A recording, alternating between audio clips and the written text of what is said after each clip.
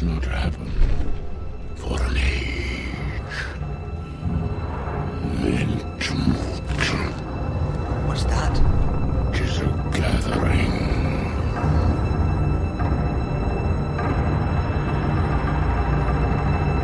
Hello and welcome to Entmoot, the Battle Games in Middle-earth podcast, all about the Middle-earth strategy battle game from Games Workshop.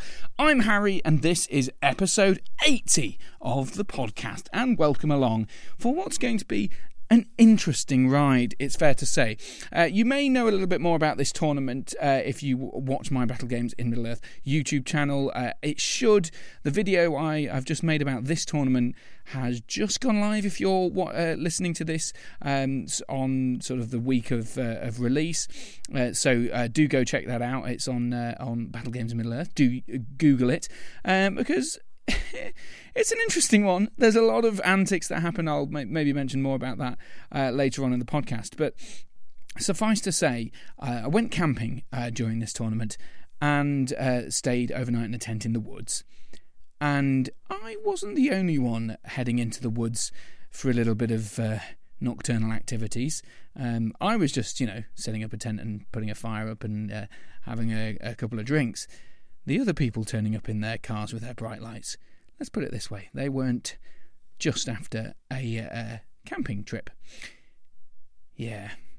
Anyway, let's move on. If you want to watch, hear more about that, do head to my YouTube channel. But for now, this is going to be normal sort of service resuming because we've got a big tournament. This is the Battle of Unnumbered Tiers. We've been there before. I think it's one of those ones that I come back to every single year. I think for the last, it must be 3-4 years at least, barring a couple of COVID ones, of course. But maybe even longer. Have I been coming here that much longer? I don't know. Either way, it's certainly in fact, it's probably one of the first or the oldest that I've been to. Anyway, I'm rambling. I'm very excited for it because it's one of the few that I get to go to which is of a very, very high points limit.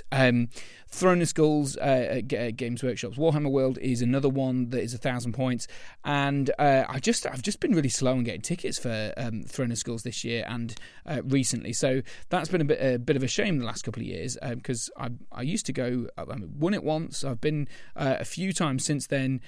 Really always really enjoyed it, not just because of the sort of antics and sort of frivolity of that tournament, but because of its high points limit. You just get to have a lot of stuff, get to bring a lot of big heroes, a lot of fun stuff. So that's one of the reasons I love that one, and therefore also the reason I like this one so much too. And some unusual restrictions for this tournament.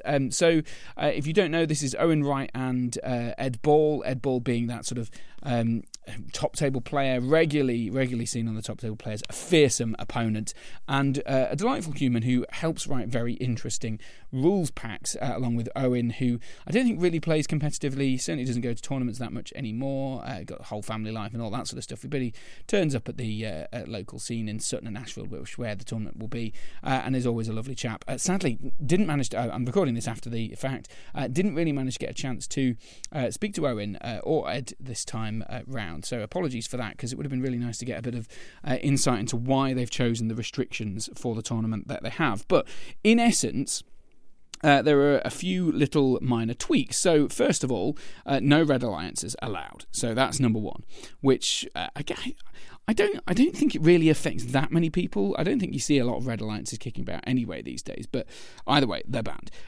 There's also a more interesting ban.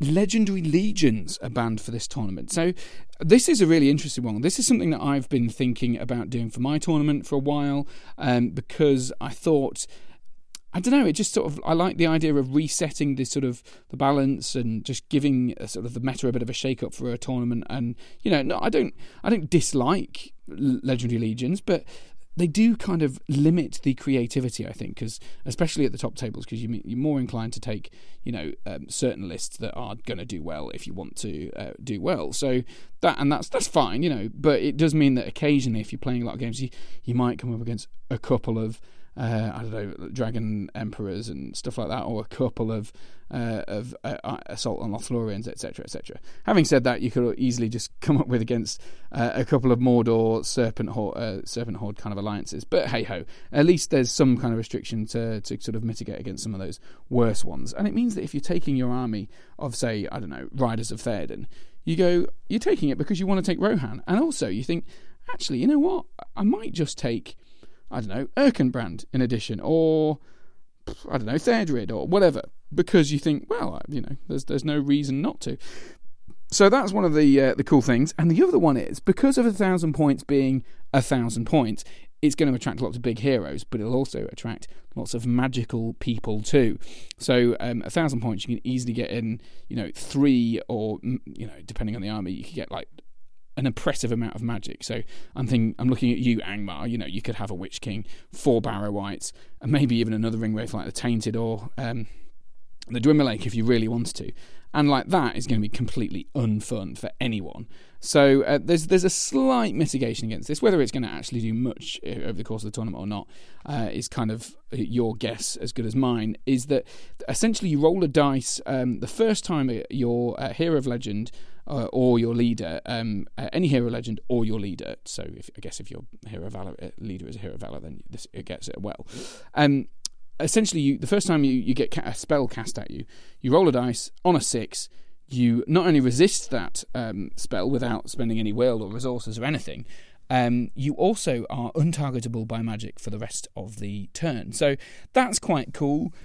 Whether it'll happen or not, I don't know. I guess if you play 6 turns against a horrible spellcaster, you should statistically, I guess, get at least one turn where you're not completely shut down. So that's the idea of the tournament. This is where we're going. 1,000 points, lots of goodness to be taken with you. And I was thinking, what on earth do I take? Because obviously a few episodes ago now, I took the Balrog. Balrog seems like a great choice for this sort of thing. 1,000 points. You've spent a lot of points on him. I don't know, is it 350 or something like that? 350 on him, and then you get loads of other stuff. The problem is, I don't have loads of other stuff. I did toy with the idea of Balrog and like a Watcher in the Water, cave trolls, and some goblins, and just make a complete monster mash. But I still don't think I have enough points, and I had another idea. So let's build an army. Build me an army worthy of Mordor. That's right, we're building an army for Mordor, and this time we actually are building an army for Mordor. Now, there's more on the sort of creative reasons for why I chose this army in the video that I put on YouTube, Warhammer video. In the video I put on YouTube recently, so do check that one out. But in essence, I wanted to try out Mordor siege bows. I've had one in a blister pack for ages. I can't remember when I bought it. It must be in excess of 5 years ago.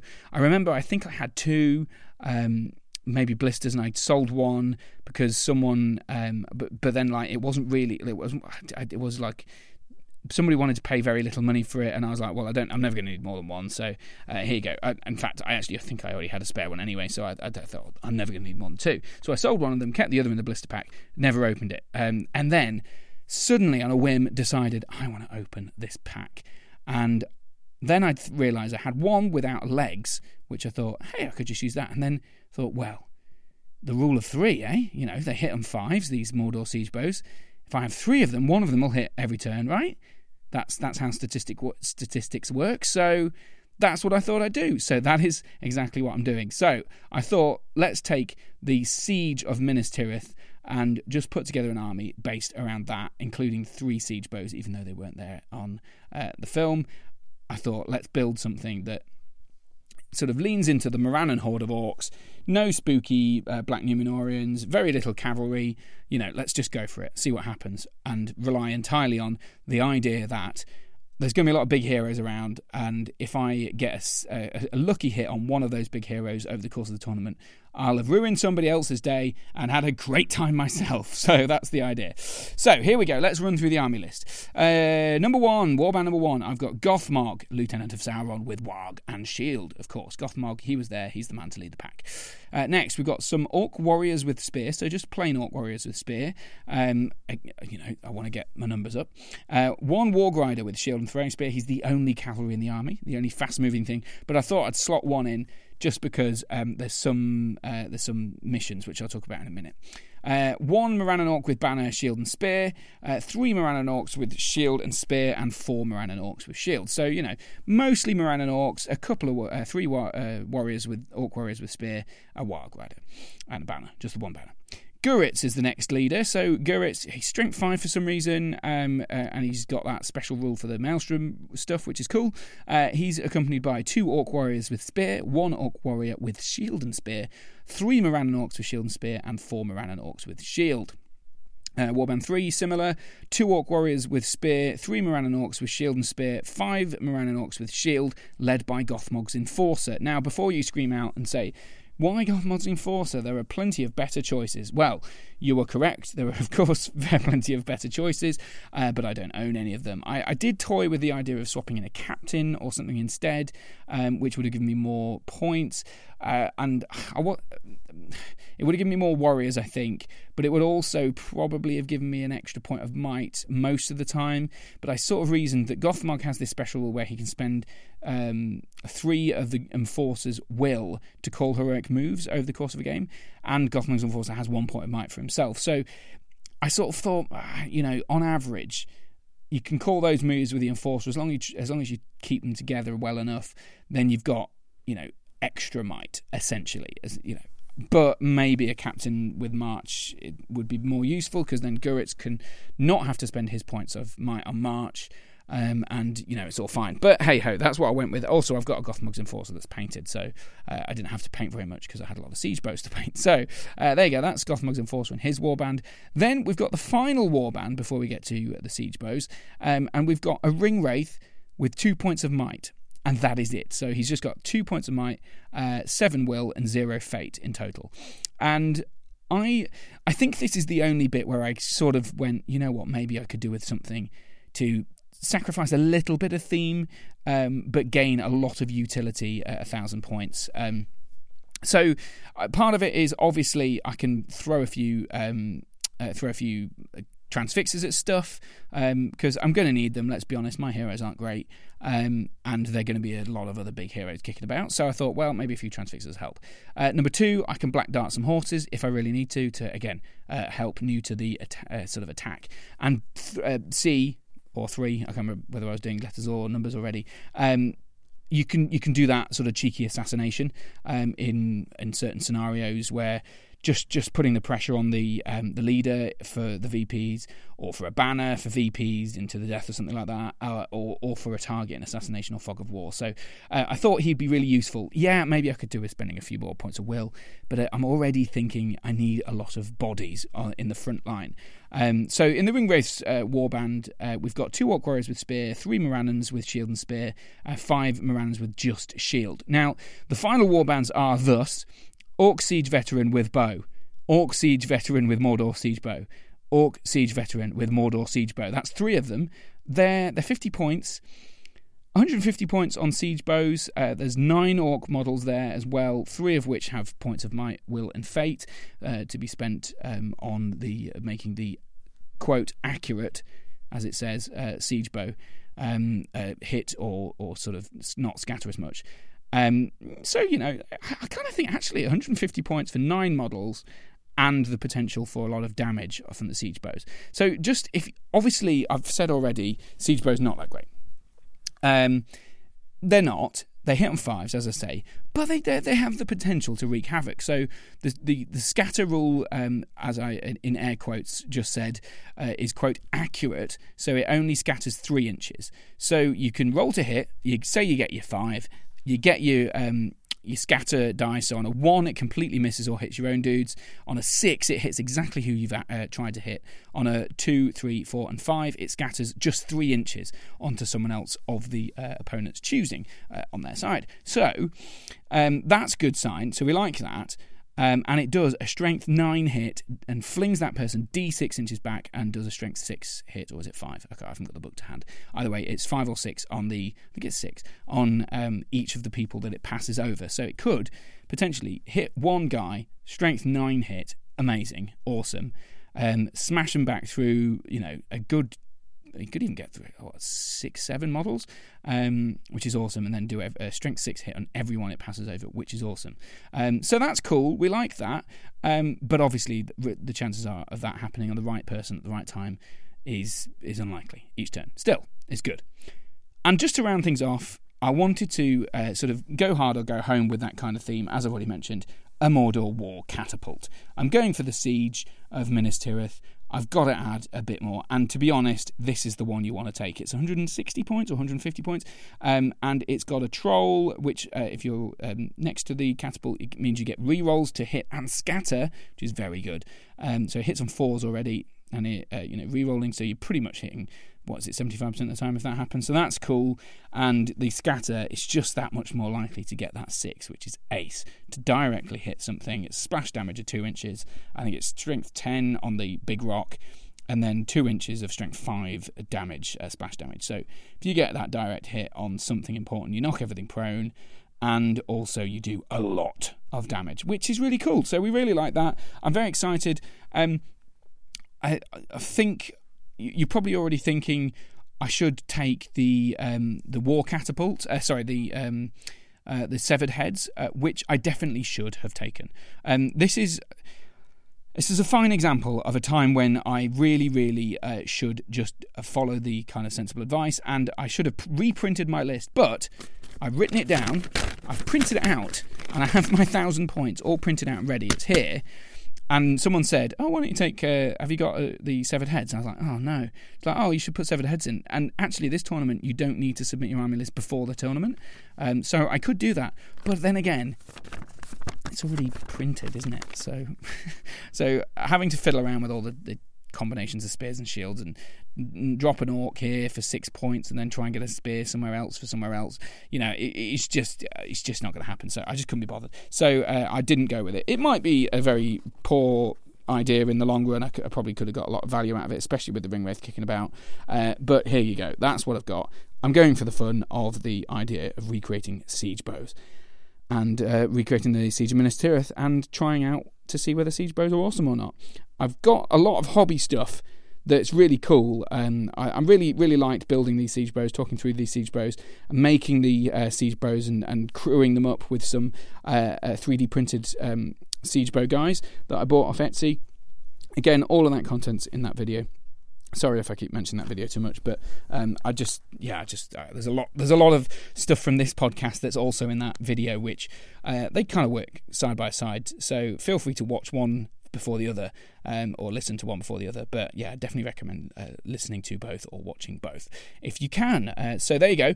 So that's that. That's my army. It's been built. There was one more thing I sort of teased out earlier, which is that some of the scenarios that you would usually expect to see are not going to be played at this event. So I kind of teased ahead to this earlier on, that there are some restrictions. I mean, there's other restrictions. For example, you got to have at least 5 models and no more than 100 models. So yeah, those sorts of things are in play. But you're definitely not playing these missions: Command the Battlefield, Seize the Prize, Recon, Capture and Control, Contest of Champions, and Clash by Moonlight. Now, there are a couple of reasons why the lack of these scenarios made me kind of quite happy with my army, because there are a couple of scenarios that, if they came up, would be really, really bad. Well, quite a few scenarios that would be really, really bad for the siege weapons. So, number one, Command the Battlefield is the first scenario we're not allowed to play. Command the Battlefield is a Maelstrom thing, which there are still 2 other Maelstrom missions in. That's fine. But these ones specifically want you to spread your force out on the sort of outer parts of the table. So Command the Battlefield divides the game into 4 quarters, and you get more points for being in each quarter, and there's a dead zone in the middle. So my siege bows and siege the catapult really kind of want stuff to be clumped into the centre on an objective. So that sort of scenario is really bad for them. But it's not going to be played, so it's fine. So that's quite good. So, and obviously the Maelstrom thing means you have to deploy all of your stuff on one side anyway. So what I think would end up happening in Command the Battlefield on that one is either my army gets horribly divided, or I get all of my stuff onto two halves and really struggle to get any dudes over to the other side of the battlefield, and the catapults and the siege bows might not do well, or even a one or two warband, or just one cheeky warband might be able to take out a troll, the catapult or something else. So I thought Command the Battlefield is actually good, whereas the bad for me, whereas Divide and Conquer, where we have to get into is it Divide and Conquer, or what's the other Maelstrom one? Hold Ground, and there's another Maelstrom mission. I'm sure you're shouting. The Heirlooms. At least with Heirlooms, although the stuff could happen anywhere, it's going to be focused in one place eventually, hopefully. And the same with Hold Ground, obviously. So that's cool. So I thought Command the Battlefield, bad for siege weapons, therefore this tournament's good for siege weapons. Next one, Seize the Prize. That involves running to the middle and kind of fighting in a big line. I'm not as much of a fan of that. So it obviously means Seize the Prize, you've got to get into the middle, you've got to fight over it all in the middle. Being in the middle around one thing, one objective, one sort of focal point, where, I don't know, I guess it's not as handy for, I suppose that's kind of slightly contradicting what I've just been saying in the Command the Battlefield, but I have to race to the middle, and that means that I don't get to just sit and shoot as much as I would like to, which I guess is more important.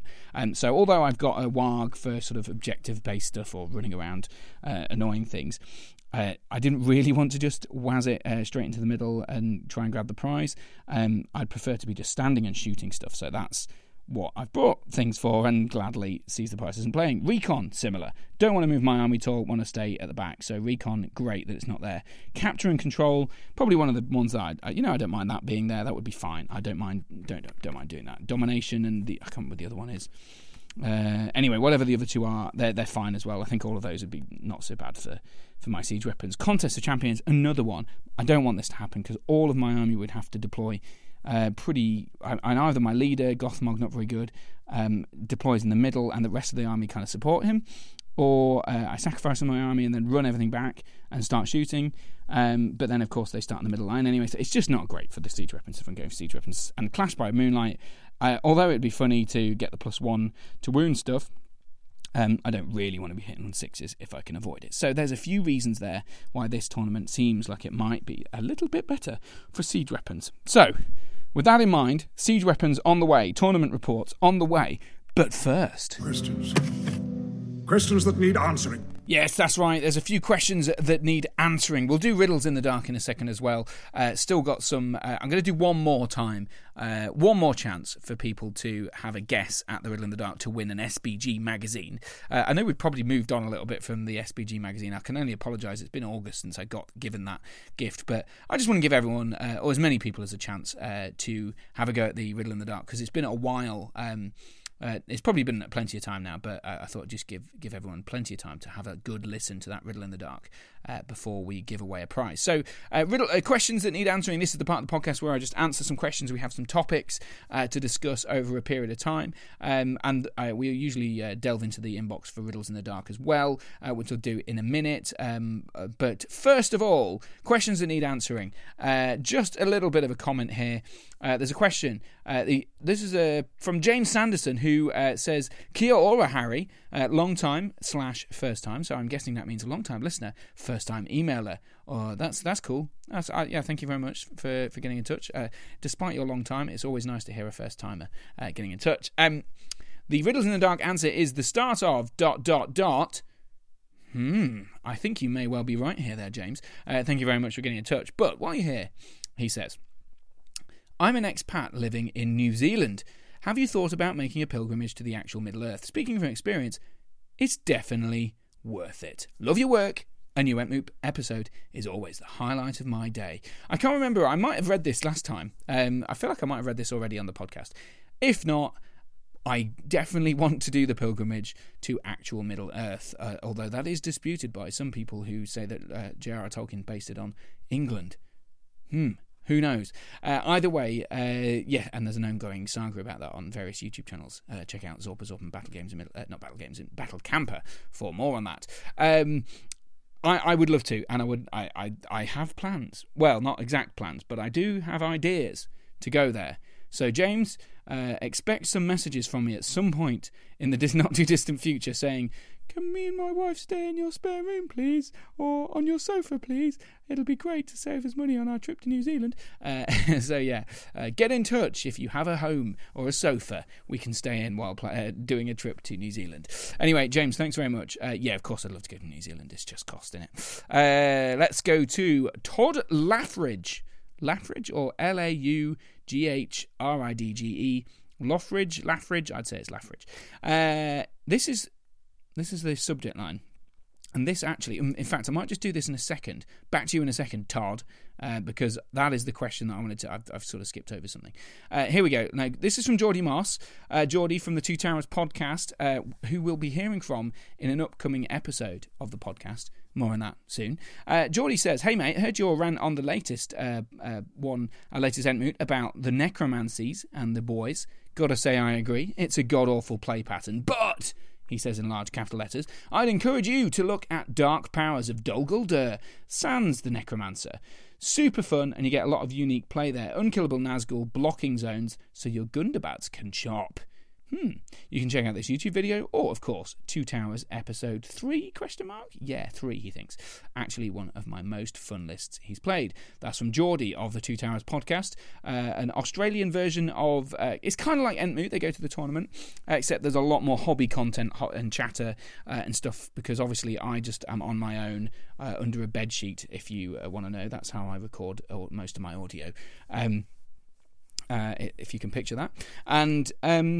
Geordie has friends, so him and Albert, they do the chatty bit, talking about the hobby, talking about the sort of the bants, and then go off to the tournament and do the same sort of stuff as I do, which is cool. It makes for some big long episodes, which are great for a mammoth painting session if you've got a chance. So Geordie, thanks very much for getting in touch. Nathan has been in touch as well.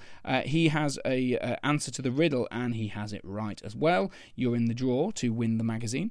Alex, this is a continuation from the stuff that we sort of touched on in a couple of episodes now ago about the kind of Arda controversy stuff.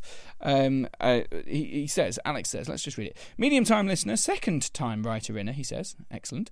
"I was listening to Entmoot episode 79 today, and it sounded like you were still soliciting opinions on the Ardacon J Jasmine draw." Just to be clarified, I think Alex says J most of the time here. It's actually Jake. Just in case we get confusion between any other J's. But, you know, fine. He says, "I thought I had something to offer you because one of my vocations is legal philosophy, so I thought I might have something to contribute. As I see it, the difference in view comes down to a deeper question of what game we are playing." Now, Alex and listeners, we're going deep.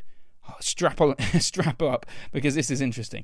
"I'm sure you and listeners will be familiar with the difference between playing competitively and playing for fun. This is actually the difference between two different types of play, playing to play and playing to win. Imaginative child play is an example of the first, whereas professional sports is an example of the second. Is the aim to have fun playing, or is it to win? There's always going to be a difference here, and the writer inner you discussed in the recent episode clearly prefers fun play to competitive play. My (limited) close brackets experience matches yours, that even the top table players are good sports, and there are very few dickheads in the hobby. But there's a second, more important distinction in the Jake Jasmine example." Sorry, I said Jake. I'm editing as I speak. Jake Jasmine example. "This is whether it's about playing each game, or is it about playing an event as a whole, and the different approach underlies the different side, I think. Agreeing, in quotes, I'll come back to that, or aiming to draw a game so as to get a better result in the tournament slips between these two. In the frame of playing each game, it's a travesty, because they didn't play that game. Playing the game means you're trying to win, even if the odds are against you, especially if playing for fun is better. But even then, it would be a travesty if a football team thought the odds were against them and played defensively, hoping for a draw. Hope you're following this. Except that, of course, it wouldn't, and that would be normal in football. Except that, of course, it wouldn't, and that would be normal in football. It would also be normal in warfare. People tend to only engage if the odds are favourable. Historically, there are many examples of battle lines facing off, but neither wanting to engage, because the odds weren't very good. And I'm sure anyone who knows history can give such an example. I don't, brackets, I don't, and I can't. It's primarily because we're playing a game for fun that it might seem fun. Historical examples, not a particularly detailed or accurate historical example, but if you've ever seen the film Braveheart, they do a lot of this sort of stuff, don't they? They talk about the Scottish people turning up to a fight and getting all their army there and then kind of negotiating terms and then sort of, buggering off. And they sort of talk about that being, betraying Scotland and all that sort of stuff. I guess that's a fair example. To continue what we're the email, it says, it's primarily because we're playing a game for fun that it might seem fun. Okay, so let's just, I might just read that. Historically, there are many examples of battle lines facing off, but neither wanting to engage because the odds weren't very good, and I'm sure anyone who knows history can give such an example. It's primarily because we're playing a game for fun that it might seem fun. In any event, once we add a tournament and rankings, and there is an overall game, a meta game perhaps, above each individual game. Tournaments have points and rules, and these can be gamed. What about a particular arrangement where a player ranked 4th in the penultimate game decides to stop with a minor win so that their final game they play someone other than the person ranked number 1, so that if they win their final game, they springboard rank 1 without having to beat them? The actual setup is more complicated than that, but that's the gist. Is that tactical metagaming unsporting? So, Jake and Jasmine both avoided playing the game at hand so as to have a better chance at the metagame. They didn't actually, there's a sort of star here somewhere, they didn't actually arrange it, it's just good game theory that it's optimal play for both sides or something like that. Okay, so this is getting very complicated, so I hope you're following this. In any event, the Ardacum setup was particular, and it was only because of the bonus final round and the fact that nobody else was close enough to challenge the final round that a draw play was optimal. Nobody was worse off for it. It just serves as a very good example of the difference between the two layers of game and tournament. As I hadn't seen anyone else describe it in this way, granted, I'm not in any Discords and don't spend that much time on the GBHL Facebook page, I thought I'd write in about it, and because being legally trained and something of a philosopher, it's a different fun way for me to nerd out about the hobby. Anyway, I'm enjoying the podcast, and I listen to new episodes when they come out, and also listen to old episodes when I have insomnia in the night. It's the right sort of distracting chatter that it can send me to sleep, while also being interesting enough to listen to if I don't fall asleep.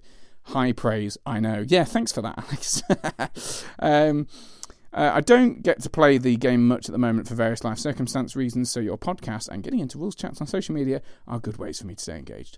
Hopefully I'll come across you at a tournament at some point, because I have been saving up thoughts for a post-game interview. I have a relatively unique way of engaging with a hobby which I haven't heard come up yet, which might be fun to share.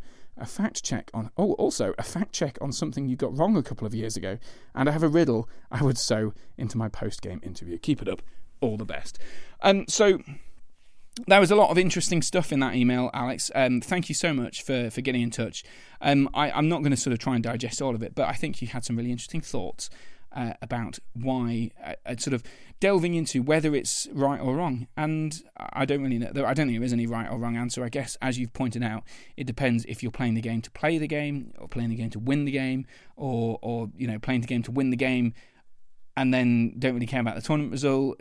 So I think I'm probably somewhere in the middle. I kind of think I want to play each game to try and win each game, but I'm not that bothered about the tournament stuff. Like, I very rarely keep track of my tournament points or my victory points or like victory point difference or something like that, unless people start asking me about it, and I'm like, well, I don't know, I'm probably about +10, -1, whatever, So I'm kind of interested in the game and winning the game, and then if I've won more than one game, I'm happy, and if I've won no games, then I'm not very happy. So I guess that's the kind of middle ground between trying to win the tournament and trying to win the game. So interesting. Also, that stuff at the end, what the hell? I have a relatively unique way of engaging with a hobby which I haven't heard come up yet, which might be fun to share. That's great. Thanks for the tease on that. That's really interesting. I'd like to meet you and play a game and understand what you're doing. And the fact check, you have something you got wrong a couple of years ago. What's that about? That's the slowest fact checker in the world. Just send in the fact check and tell me, and I'll talk about it. I want to know now. I can't just leave these incorrect things in my old podcast without corrections. How dare you? I mean, how dare you? How dare me? I can't allow that. And I don't. If there's a fact check I've got wrong, I need to know. Like I did with the other one. Someone emailed me in about an army, the hobbits, and the rangers. I got that wrong. Yeah. So come on. Anyway, and also you have a riddle. What the hell? All this stuff is like you're planning a whole episode. Maybe we should do a whole episode with you, Alex. Sounds really interesting. Anyway, thanks very much for getting in touch.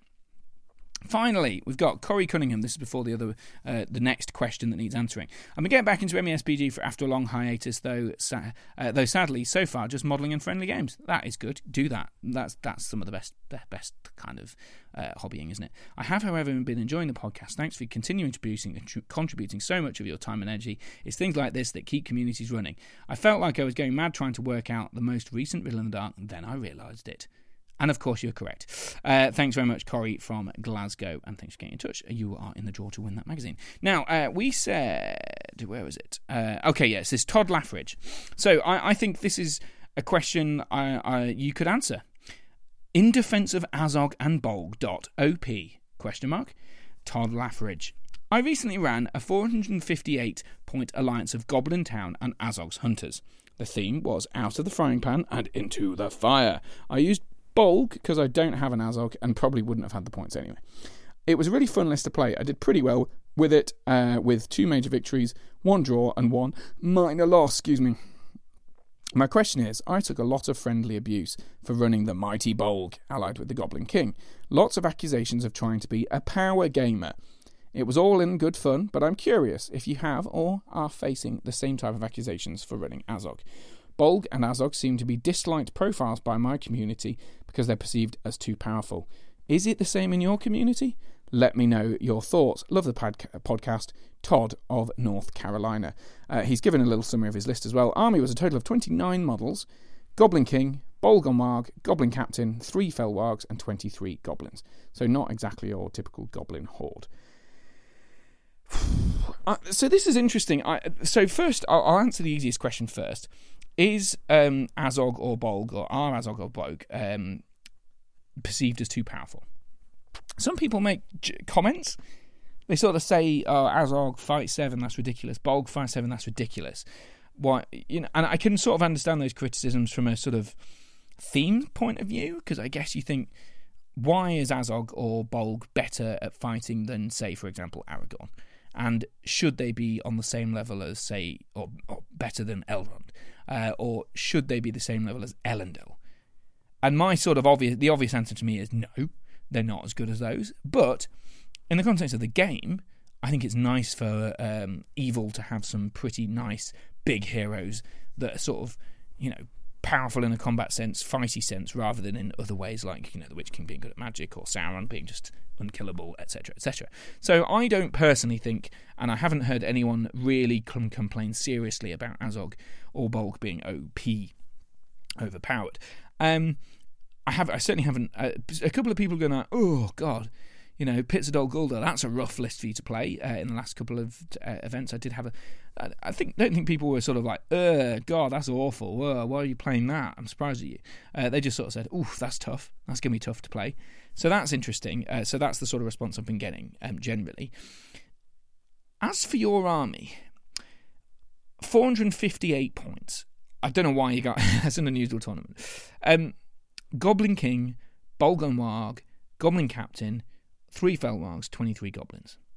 I'm trying to... the problem with this is it's very hard to remember the sorts of armies you'd have at 450 points. I know, for example, Hunter Orc armies do very well at this sort of level, so you could get you to maybe 3 of the Hunter Orc heroes plus a load of Hunter Orcs, and I like to think that they would absolutely rinse this list.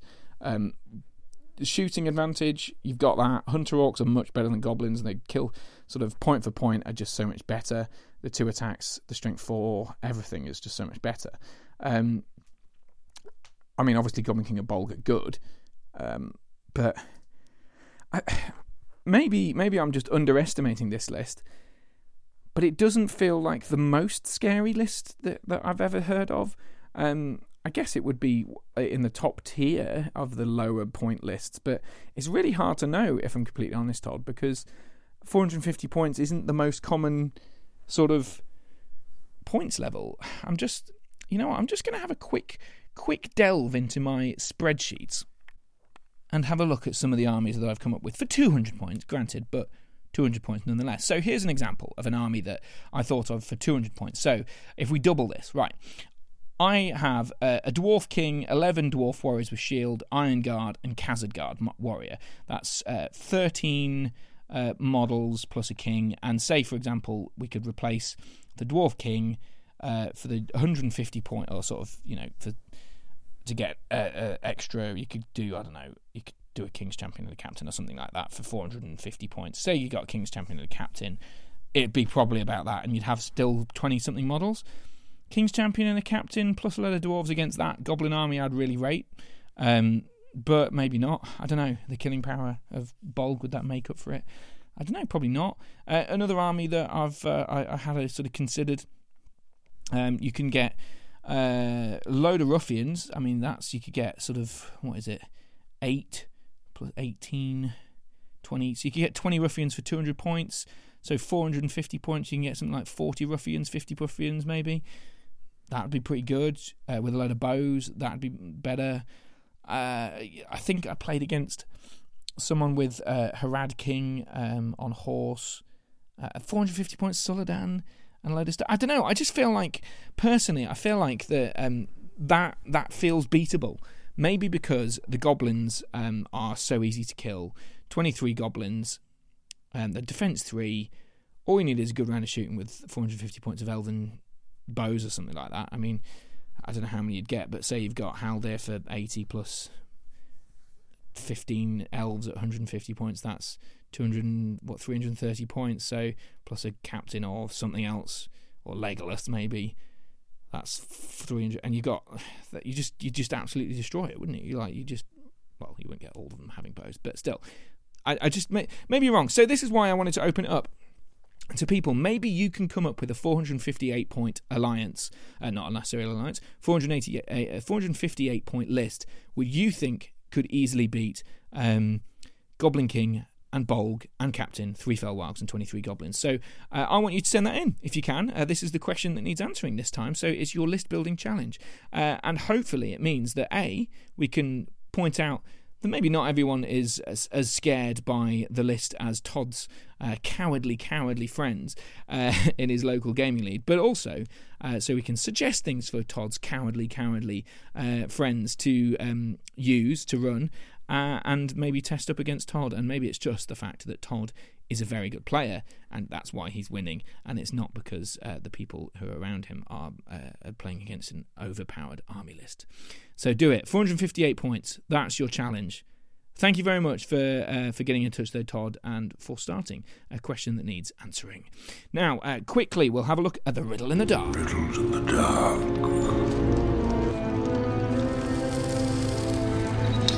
I'm precious. Yes, that's right. So this is the part of the podcast where you get a chance to win an SBG magazine. And next episode, which should be coming very, very soon, and I mean very, very soon, like maybe only a week or two after this podcast, it will be delving back into the archives to the lost interviews, which I accidentally thought I deleted but hadn't deleted. And anyway, I won't go into that again. So I'll hopefully be delving that into the archives and getting the final Numenor army list podcast out. So that'll be next in the next couple of weeks. So in the meantime, have a listen to this and tell me who speaks next and what do they say.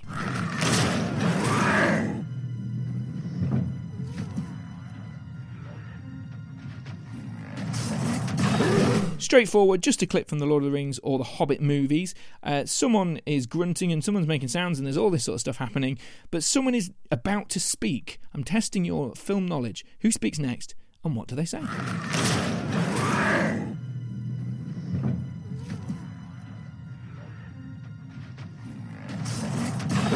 Get in touch, entmootpodcast@gmail.com. If you think you know the answer, that's entmootpodcast@gmail.com if you think you know the answer to the riddle in the dark. Now, we'll play the clip right at the end of the podcast, so if you're driving right this second, or if you're cycling or running or pogo sticking somewhere, then at least you can just listen back right at the end of the podcast to that sound if you want to write in. entmootpodcast@gmail.com. Now, we've done all the sort of the paperwork bits.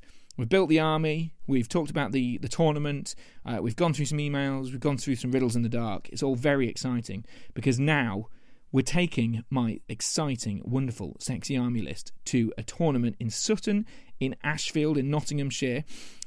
I'm going to camp, I've got a tent ready, I'm going to meet the battle camper just like I did in that Frozen video many moons ago.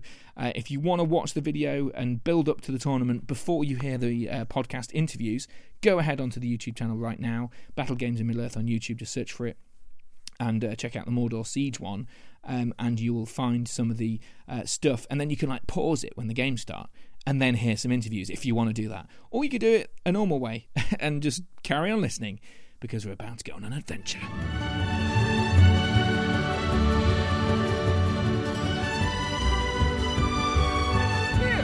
Mr. Bilbo, where are you off to? I can't stop, I'm already late. Late for what? I'm going on an adventure.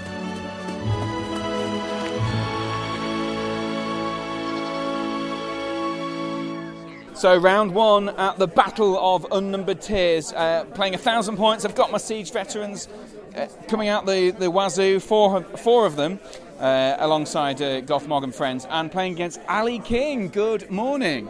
Well, good morning. Good afternoon now, technically, but it started on good morning, so let's go with it. We're playing Fog of War, and Ali, you're known for your dwarves, and you haven't disappointed. What have you brought this time? So I've returned to my roots of Khazad-dûm, and I brought my Vault Warden list with more Vault Wardens than normal, so there's now 16 Vault Wardens in the army. It's pretty imposing looking. Basically, rule of cool kind of is the reason why I took the army, and also it's kind of quite funny putting down 16 Vault Wardens on the table and going, can you kill it? Yeah, can you kill it? And it's quite a move. And you've got Durin, Mardin, a Dwarf King, and King's Champion. Is that right? Yeah, correct. So I went for Mardin for the Femi option, and he's kind of a bit of a Mike Battery, and then Durin's Durin, King's Champion. It's good. He just does the stuff. And the King brings the march. So when you saw that I've got 3 siege weapons and siege bolt throwers and a catapult, what did you think? I mean, because these actually, 3 strength 9 shots actually is one of the few sort of shooting armies that might actually vaguely intimidate you. Yeah, it's basically one of the ones where I go, it should be fine, but dice are dice, and it's hard to tell sometimes. Yeah, exactly. Yeah, because obviously if I'd have hit a couple of turns with a couple of bolt throwers, it could really mess things up. But as is to be expected with 5+ shooting, I think the very first turn I hit nothing with any of them. The second turn I think I hit stuff but scattered in or got in the ways and stuff like that. So by the time we were getting anywhere near to colliding, I'd still not done anything other than maybe take one guy off, I think, with a catapult. But I think there were a couple of turns where I did actually get maybe 1 or 2 kills. I think it was one really, really good catapult shot, which hit a direct hit, and just sadly the rolling was really poor and particularly on the spear guys. Yeah, that was actually, I think, the first catapult shot. You got a direct hit, and I was like, oh no, is this how it's going to go? And then you only killed 1 out of the 6 or 7 that you hit, and I was like, cool. And then I think the other time you got hits, it was usually only hitting 1 or 2. I avoided the horrific potential of damage from those models. Unlike yourself, right at the end of the shooting. I think the very penultimate turn of shooting when before the lines clashed, and I basically didn't move forward at all for about 3 turns in a row. That I shot into my lines, and I kind of misjudged that you could scatter one into my own dudes, and I managed to roll exceptionally well on my own sheet. I mean, granted, I wasn't fighting the defense 9 stuff, but I think I killed 6 of my own guys, which basically tallied up just about less than what the whole of my shooting had done against your army in the turns preceding that. So not a great start with the siege bows. But of course this mission isn't about siege bows as much as I love them. It's about killing heroes and protecting heroes and all that sort of stuff. So before we reveal exactly what was what the actual final outcome was, what sort of things did you think I was going to be trying to kill and protect? So I figured you would probably go for either Mardin or the King, because the banners in my list are heroes. However, you're unlikely to get to them, and they do have fate. Durin you can't pick, and the King's Champion is a bit too tough enough potentially to crack. So I figured it was going to go for one of those two. And so I put one on one flank and one on the other, and then basically whichever way you kind of directed your resources would probably indicate which one it was. And then in terms of you protecting, I was genuinely thinking it was your Ring Wraith for a lot of the game. but I was also aware, because you got so many like little heroes, a bit like we both do, that it could be any of the siege vets as well. So it was basically going into it going, I need to make sure I break you without being broken and capture my terrain and probably stop you capturing yours to feel comfortable in the victory. Yeah, and like you say, try and kill as many of those little siege vets as possible. So I did choose, I did think about the ring wraith, but what I was worried about was the lack of will. So only having 7, I wanted to be able to put a couple of transfixes in and to potentially use him to assassinate stuff. And also the courage in the late game is quite useful. So I wanted him to hang around and not. Knowing that your army was going to arrive at some point and pretty much smash through everything, that there's a good chance you'll be able to tie the ring wraith up after a couple of turns. So I decided not to do that. But I knew that my siege veterans would be at the back. I kind of didn't really think about their courage, which wasn't a very clever move. But I chose the catapult one because I thought, well, he's got a troll next to him as well, so I thought he'd be a bit more protected. So that was what I did, and actually, only the very, very last turn did he actually run away. He was one of the few siege veterans that managed to stick around right until the final throes of the game.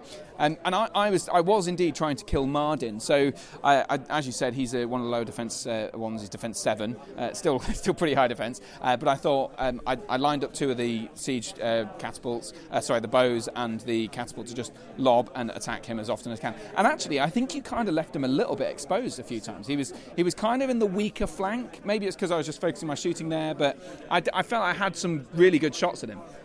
So part of me was just assuming you would kill my target, right? And I was assuming I would kill your. So because I went for your siege vet on the other flank, yeah. It was there going, I know I can match you and kill you for kill, and it's one of those things where it wasn't like super exposed, but it was exposed enough that I would know it was him if you were going for him. Yeah. And because he's got the 3 might, he can survive a direct hit. Which, I mean, I think I just rolled a 4+ any time. The one time. I think was it a 3? I feel like you might have spent 1 might on the fate. Yeah, it's something like that. But basically, it was there going, and then it was just a case of, weirdly at the end, it was there going, I want the game to end early, so I know you don't kill Martin. Yeah. However, I don't want it to end early, so I can probably kill your guy that you're protecting. Yeah. So it was kind of like a not bad situation either way, but and I think in the end Mardin got taken down by a plucky orc. It was just one guy. It was one time when he wasn't like surrounded or anything like that. Was it when he did a heroic combat as well? Yeah, I think it is. Yeah, because you didn't have the might to win the fight. Yeah. Because there was one siege vet within range, which I was like, I don't know if that one is to protect, but I kind of want to take him out if I can at that point in case the game ended. And then I lost combat, as you do when you call a heroic combat, and then he died, as you also do. Right? Yeah. Don't call heroic combats, kids. Yeah, exactly, yeah. No, it's funny, right at the start of the game, we had this kind of, you rolled and won the deployment, and you sort of said, I think I might want to go on your side, and we had a joking thing. I was sitting down on my side, and I was like, I don't really want to move, and all that sort of stuff. I actually think that I would have wanted to be on the other side of the board, because there's this massive building on the sort of centre of my deployment, which kind of split my army in half. I just have so many models that my veteran that you were trying to get was kind of on one side of a building that the catapult was behind, and because I'd focused more of my resources attacking Mardin, it meant that my flank was a little bit more exposed, and I think maybe I might have benefited a little bit from being on the sort of more sparse side, but hold on, we've got to hand in results. Just going to hand in the results. Sorry, we're just live on Entmoot. Here you go. Thanks, Owen. Cheers. I'll talk to you later. No problem. And we're back. So I was just saying that I think maybe I'd have benefited from that, but ultimately you had, what was it, 50-something models anyway, and I had 59, so your guys beat me fight for fight, essentially, for everything. So, I actually wanted the side I was on. I was just you were just being a dick. Yeah. Yeah, fair enough. That's interesting to know, though. But, and also, at that point in the game, I thought we were playing Assassination. Yeah. Because me and Harry definitely paid attention to what scenario was being played. But, I mean, there was... The good thing was it splits up your army, which favours me. Yeah. The bad thing is it did make it harder for me to get at your vets if I needed to. Yeah, and that was why I chose the catapult one, because he was right behind this big building. I thought if I moved forward a bit, I might be able to catapult. I just didn't put enough guys on both sides to sort of protect the guy that you were going for. But in the end, it meant that you were further away from potential terrain for you to capture. So I figured it was the safer side, even though going on the side that you had may have made it easier to get a 12 big win or something like that. I kind of played it more safe and had enough turns that it didn't really matter in the end. I think I made some pretty stupid errors. If I'd have chosen the ring wraith, as you said, he'd have been more able to move and be protected.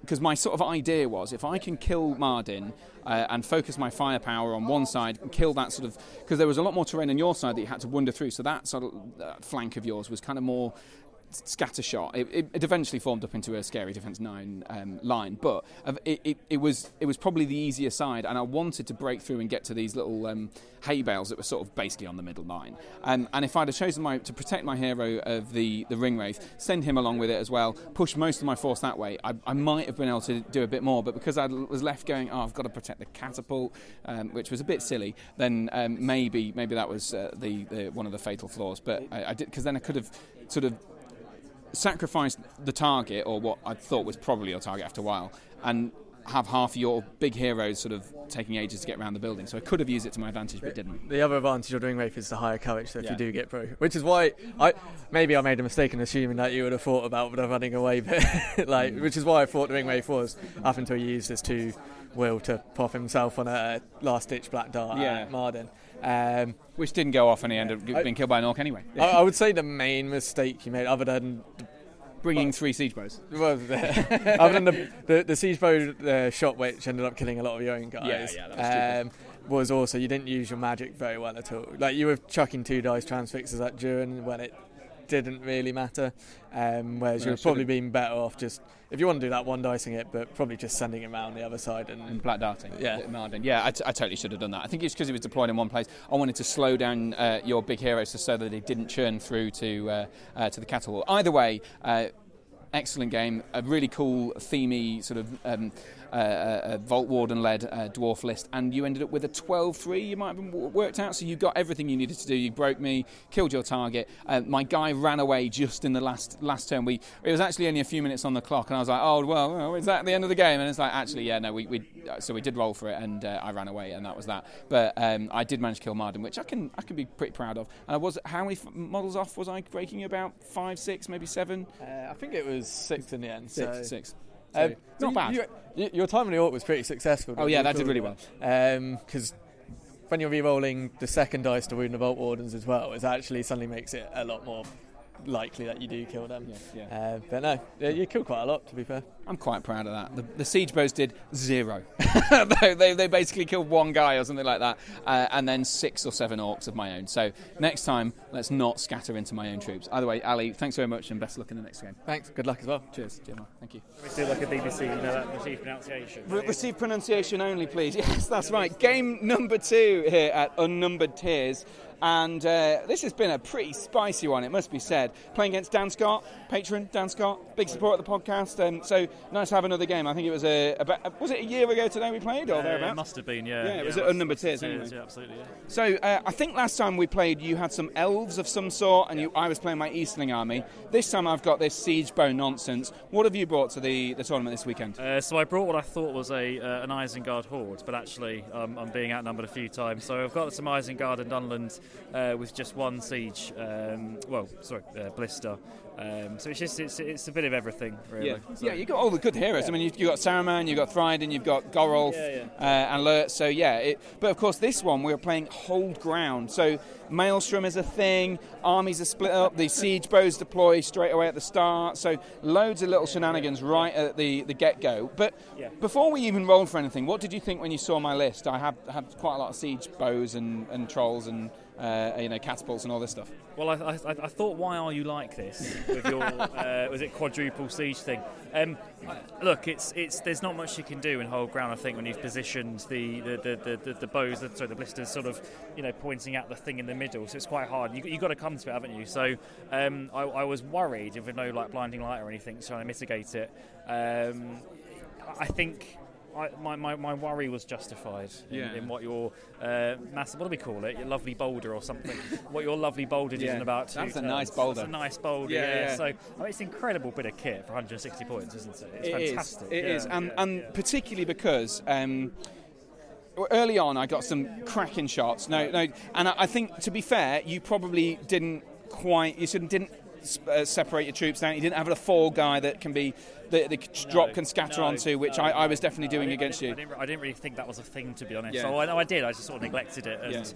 And that meant some early first turn. I managed to take a fate off the siege weapon, kill one of the crew off yours, so you couldn't shoot that first turn because they were not prone. Second turn, I got a direct hit on Saruman, took 3 fate off Saruman, knocked him off his horse, and then also killed probably 6, maybe more, Urukai surrounding him. So those first 2 turns, and then even the siege bows did all right, like the first couple of turns. They actually hit and killed the odd thing. So it was pretty nasty stuff. It was, and I sort of thought, well, what I'm going to try and do is try and get like Gothmog in a position where I could just try and shoot him to death, and it was kind of going that way, but by the time we'd got into the middle, you'd taken out so much of my stuff from the bows and things that every time I lost a guy, I really felt it. I think you were losing 2 and it was like, oh, whatever, you know. How many models did you have, sorry? 52, so a 7 model advantage, but I was saying this early on, I've got 12, 13 including the troll, actually just standing at the back line, so it is a bit like it's a kind of misnomer to say I'm outnumbering you a lot, but as we've said, these siege crew really did the work this time, and particularly because they distracted your contingent with Thryden and is it 3 riders or 4? 4 riders, 2 Crebain, and they came on the sort of side that was close-ish to the siege thing. So they then went round, and then Thryden squiffed his first round of combat, which was crap, and then the trolls slowly chopped away through 1 rider per turn. So it just meant that one of your biggest hitters in the field was. The only mounted hero you've got was distracted and also didn't do what he was distracted for, which was a shame, other than denying me some shots for a few times. And I think when Thryden's losing heroic combat, I think, into just 1 orc or something, you probably know today's not going to be your day, and you just have to sort of go, yeah, I've enjoyed it, and that's it, really. Yeah. So it was a shame that particularly Thryden suffered, but I mean, having said that, my ones were doing a lot of damage, but after the initial turns where I knocked your guys over, your siege bow and particularly Saruman pulling Gothmog out, he pulled him into the middle. They got peppered with shots. The Warg got shot. He got flung back a few times. He narrowly avoided taking a proper wound. He only dodged out of the way because he just basically wasn't in the game for very long. Sorry, did Gothmog? Did he actually get any action? Did he kill anything? No, he didn't. He didn't get in combat even slightly. So he was completely out of the game for the whole thing. But I think crucially that was because you'd spent all of Saruman, and a lot of the ballista shots went into him. So it was a kind of a fair trading point. I think it was, and I think it's one of them, isn't it, where, if and buts and that kind of stuff, but if I had a couple more in the middle, if I'd taken out Gothmog, the game could have gone different ways. So, as always, I had a thoroughly good game, but I'm going to go and buy some more ballistas, my Mordor now, I think. So, well, I don't think that's a very sensible idea, generally. I deployed them in such a way that, and the terrain favoured me in a way as well, that meant that I could just have a 3-pronged attack, so that, like you say, there was nothing in the middle, and I could just fire stuff, and they definitely reaped the rewards, and the scare tactic was good. Also, Lurtz took a bit long to get involved. My Ringwraith, when he did get involved, was absolutely instrumental because he had the magic, and he managed to get Saruman out of magic, transfix him for a turn. So there was so many things that just sort of landed perfectly, but it did end up being an 8-0 win to me. So I had just double just shy of triple. I think only 2 more models or something like that to be triple in the centre, but Saruman passed all 3 of his fate and survived the boulder to the head. Gothmog survived being launched through the crowd and being shot at quite a lot, but no woman died, and I did break you as well. So it's but I know it was. I got some pretty good luck there, so hopefully you don't feel too bad about the boulder. It's not like Harry; it's your pure skill, obviously. I'll take that. Let's stop there. I'll take that. All right, Dan. Best of luck in the rest of the tournament. You too, mate. Nice one. Game number 3, the final one of the day, a final epic 2-hour and 40-minute one, and we went right down to the final throws of the match. A great way to end day 1 here on the Battle of Unnumbered Tiers. Got Camille, we've played before. Hello. Yes, greetings. Yeah. I'm trying to think. I think the last time we played it was down in Winchester, was it? Winchester. Yeah. Game 3 or 4, you had the Easterlings. Yeah, I had Easterlings. You had the Fellowship of the Ring, and it ended in a score draw in Storm the Camp. Exactly. After some really, really great play from you in the last turn, I think it was. It was brilliant. And you're failing to roll for the carriages. I wanted my Eastlings to run away. So this one, slightly different. I've got my Mordor Horde, 3 siege bows, a catapult. What have you brought today? So I got the Mordor army. Obviously, I prefer to take the Legion, but Legion was banned. Yeah. So Gothmog as a leader, Troll Chieftain, Goroth, Shaman, and obviously Gothmog Enforcer with lots of troops and a second troll as well. a second troll. Which is worth it, because I think that the second troll probably meant that you had spent a bit more on trolls, so therefore had fewer numbers, which actually came surprisingly often, because I had the army bonus for basically the whole game. Not only because obviously I started with the shooting, I've got the siege bows, I've got the catapults, all that sort of stuff. Before we got into it, Laws of Battle, I deployed on my back line, you deployed in the middle. What did you think? Did you fancy your chances? So never play against the siege weapons, so I was scared a little bit, didn't know what to do exactly. But because I had a drum, I said, okay, I need 2 turns, drum it, and then we'll be in the combat. So I was hoping you're not gonna kill me that easily. Yeah, and I think it worked. It did work. Yeah, I mean, I got 2 turns of shooting, and I think I killed maybe 2 or 3 models with the siege bows over the course of those 2 turns. Nothing interesting, nothing important. So it's fine, just a couple of troops. And then the catapult did I think it took a fate point off something, or like it had a big chance at the troll chieftain in the first turn. And I got the 5 on the scatter chart.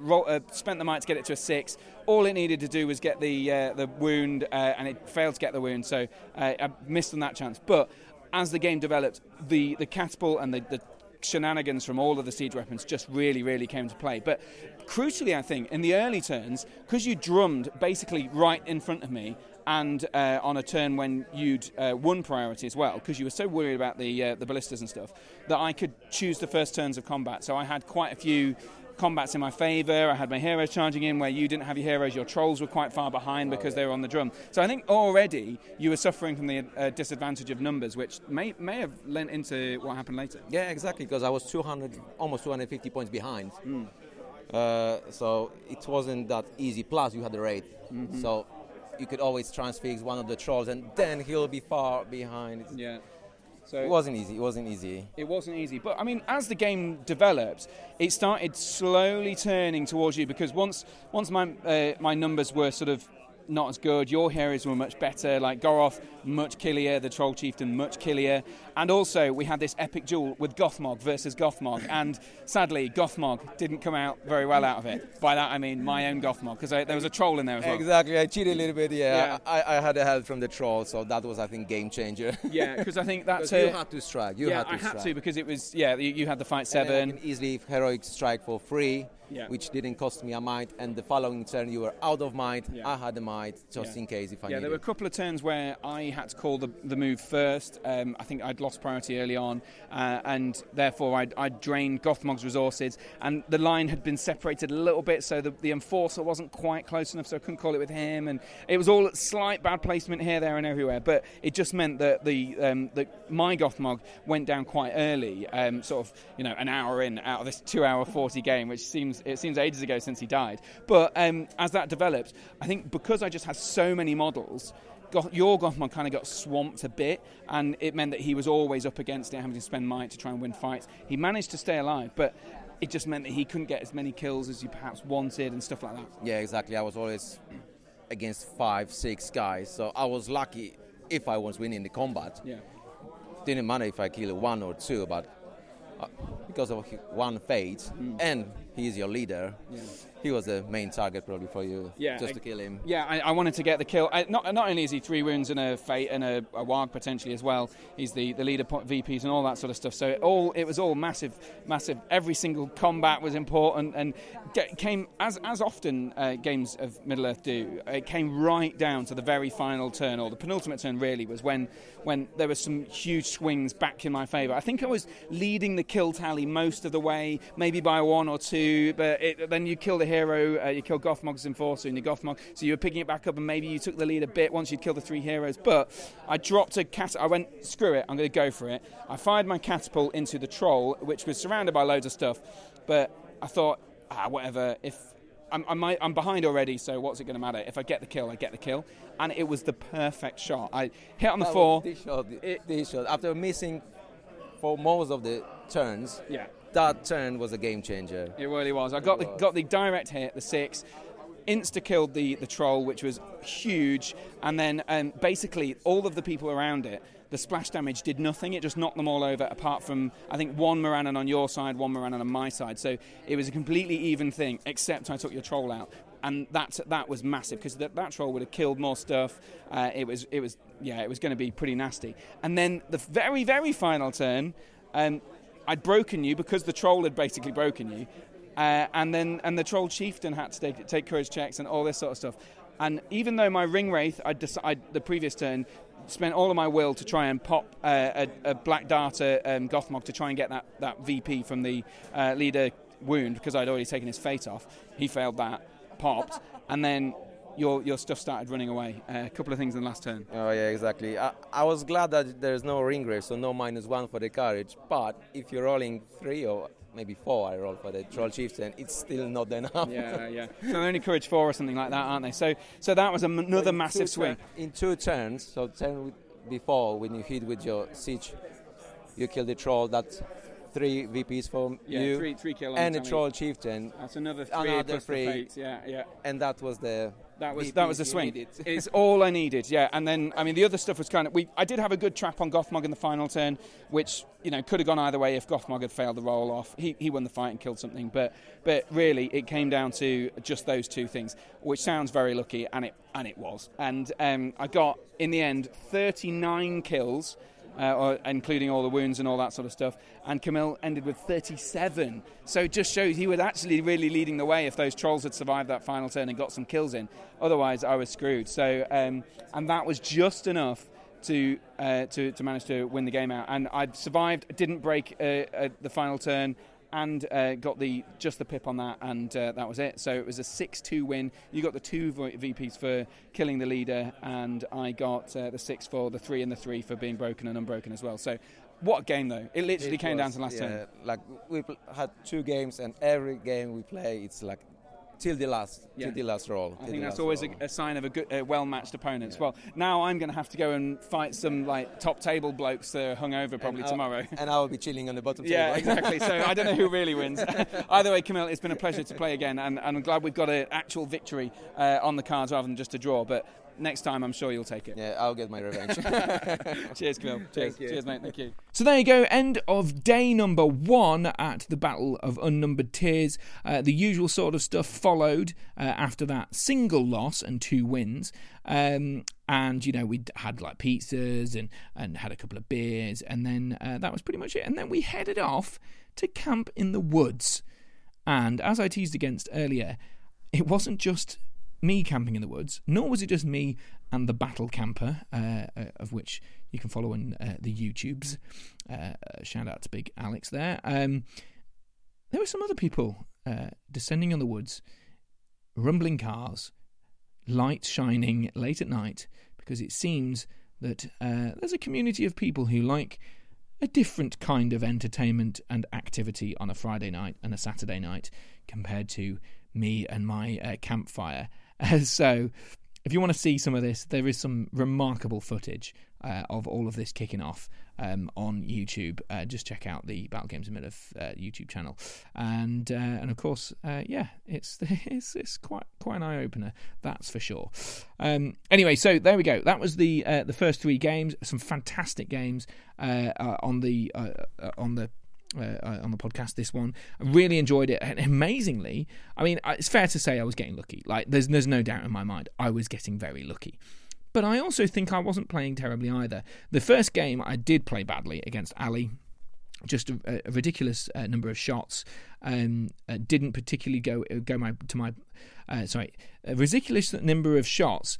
Sort of didn't scatter and do all the things that I'd want them to, but that's fine. It's just that when I try and shoot at my own troops and they do all the damage, that's a particularly annoying thing to happen. But it was a bad play to do it. I also chose my heroes poorly in terms of who I wanted to protect and stuff like that. So, such is life. An interesting one. But either way, the other 2 games, I think I did it okay. I mean, I got some lucky shots. But you're going to have to. And, I was doing some maths about this, or I was doing some mental arithmetic. Essentially, you got 4 siege weapons, right? some things I've been trying to shoot through blinding light, and obviously some things I'm trying to scatter into 6s. But apparently, if you roll 4 dice, you've got basically just over a 50% chance. So it's like almost a 50, I think it's 51 or 52% or something like that chance of getting a 6 on those 4 dice. So if I'm got 3 siege bows and a siege a catapult, and they're all targeting one thing, chances are 1 in every 2 turns I should get a direct hit, right? Like that's all sort of a hit, and then one of each of those I should get a 6 every other turn, something like that. So it's kind of inevitable, right? Or thereabouts, that I'm going to get quite a few 6s. Or that's the maths, I'll argue. I'm sure you'll write in with more experienced mathematics knowledge than I have, and then you'll prove me completely wrong. But either way, it's interesting that that is the case, and I've been getting some hits, and they've been winning me games. Will that continue? Let's find out as we approach day number 2 of the Battle of Unnumbered Tiers. Game number 4, we're playing Divide and Conquer on table 13 after a night in the camping, and it was all very exciting. I'll talk about that more the rest of the podcast. But playing today against Jay, not Jay Clare, not Jay Acharya, but Jay Davidson. Jay Davidson, we've never met before. You're from North Wales, is that right? North Wales. North Wales. It's all very exciting, and we're playing Divide and Conquer is an objective-based game, and you have brought one of my least favourite armies, I'll be honest. I said at the start of the game, and I said I might get frustrated in this one. Jay, give us a run-through of what you got. So I have Pseudo Rise of the Necromancer.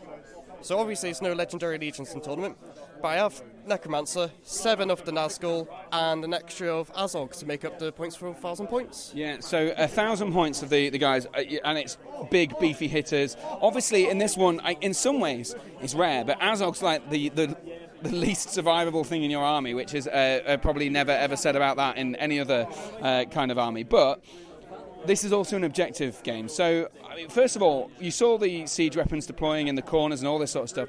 How did you feel going into this game? Did you have a strategy? Did you feel confident? What did you feel like? Well, I felt a bit anxious, mainly with Azog, because he was caught out by himself, and there's quite a bit of few angles. But with Necromancer and his friends, it was mainly just trying to settle him up to try and block off the siege engine shots, basically, so you can just get hits on Necromancer for free. Yeah. And that's kind of what happens. So you're getting the in the ways and all that sort of stuff, but also send the Lingering Shadow to one to try and deal with 2 of the guys one way, and the Forsaken to deal with them the other way, and all this sort of stuff. But it was kind of a bit too slow in a way, and that was through no fault of your own, because you went as quickly as you could. But in the first few turns, I managed to get some really nice hits with the siege ballistas on Azog. I think I launched him off his warg, and I don't think I did much damage to him those first couple of hits, but separating him from the warg was a big move quite early on. Yeah, having a white warg away from Azog just removes a lot of his kill potential, because obviously he doesn't get his run downs and 4 attacks.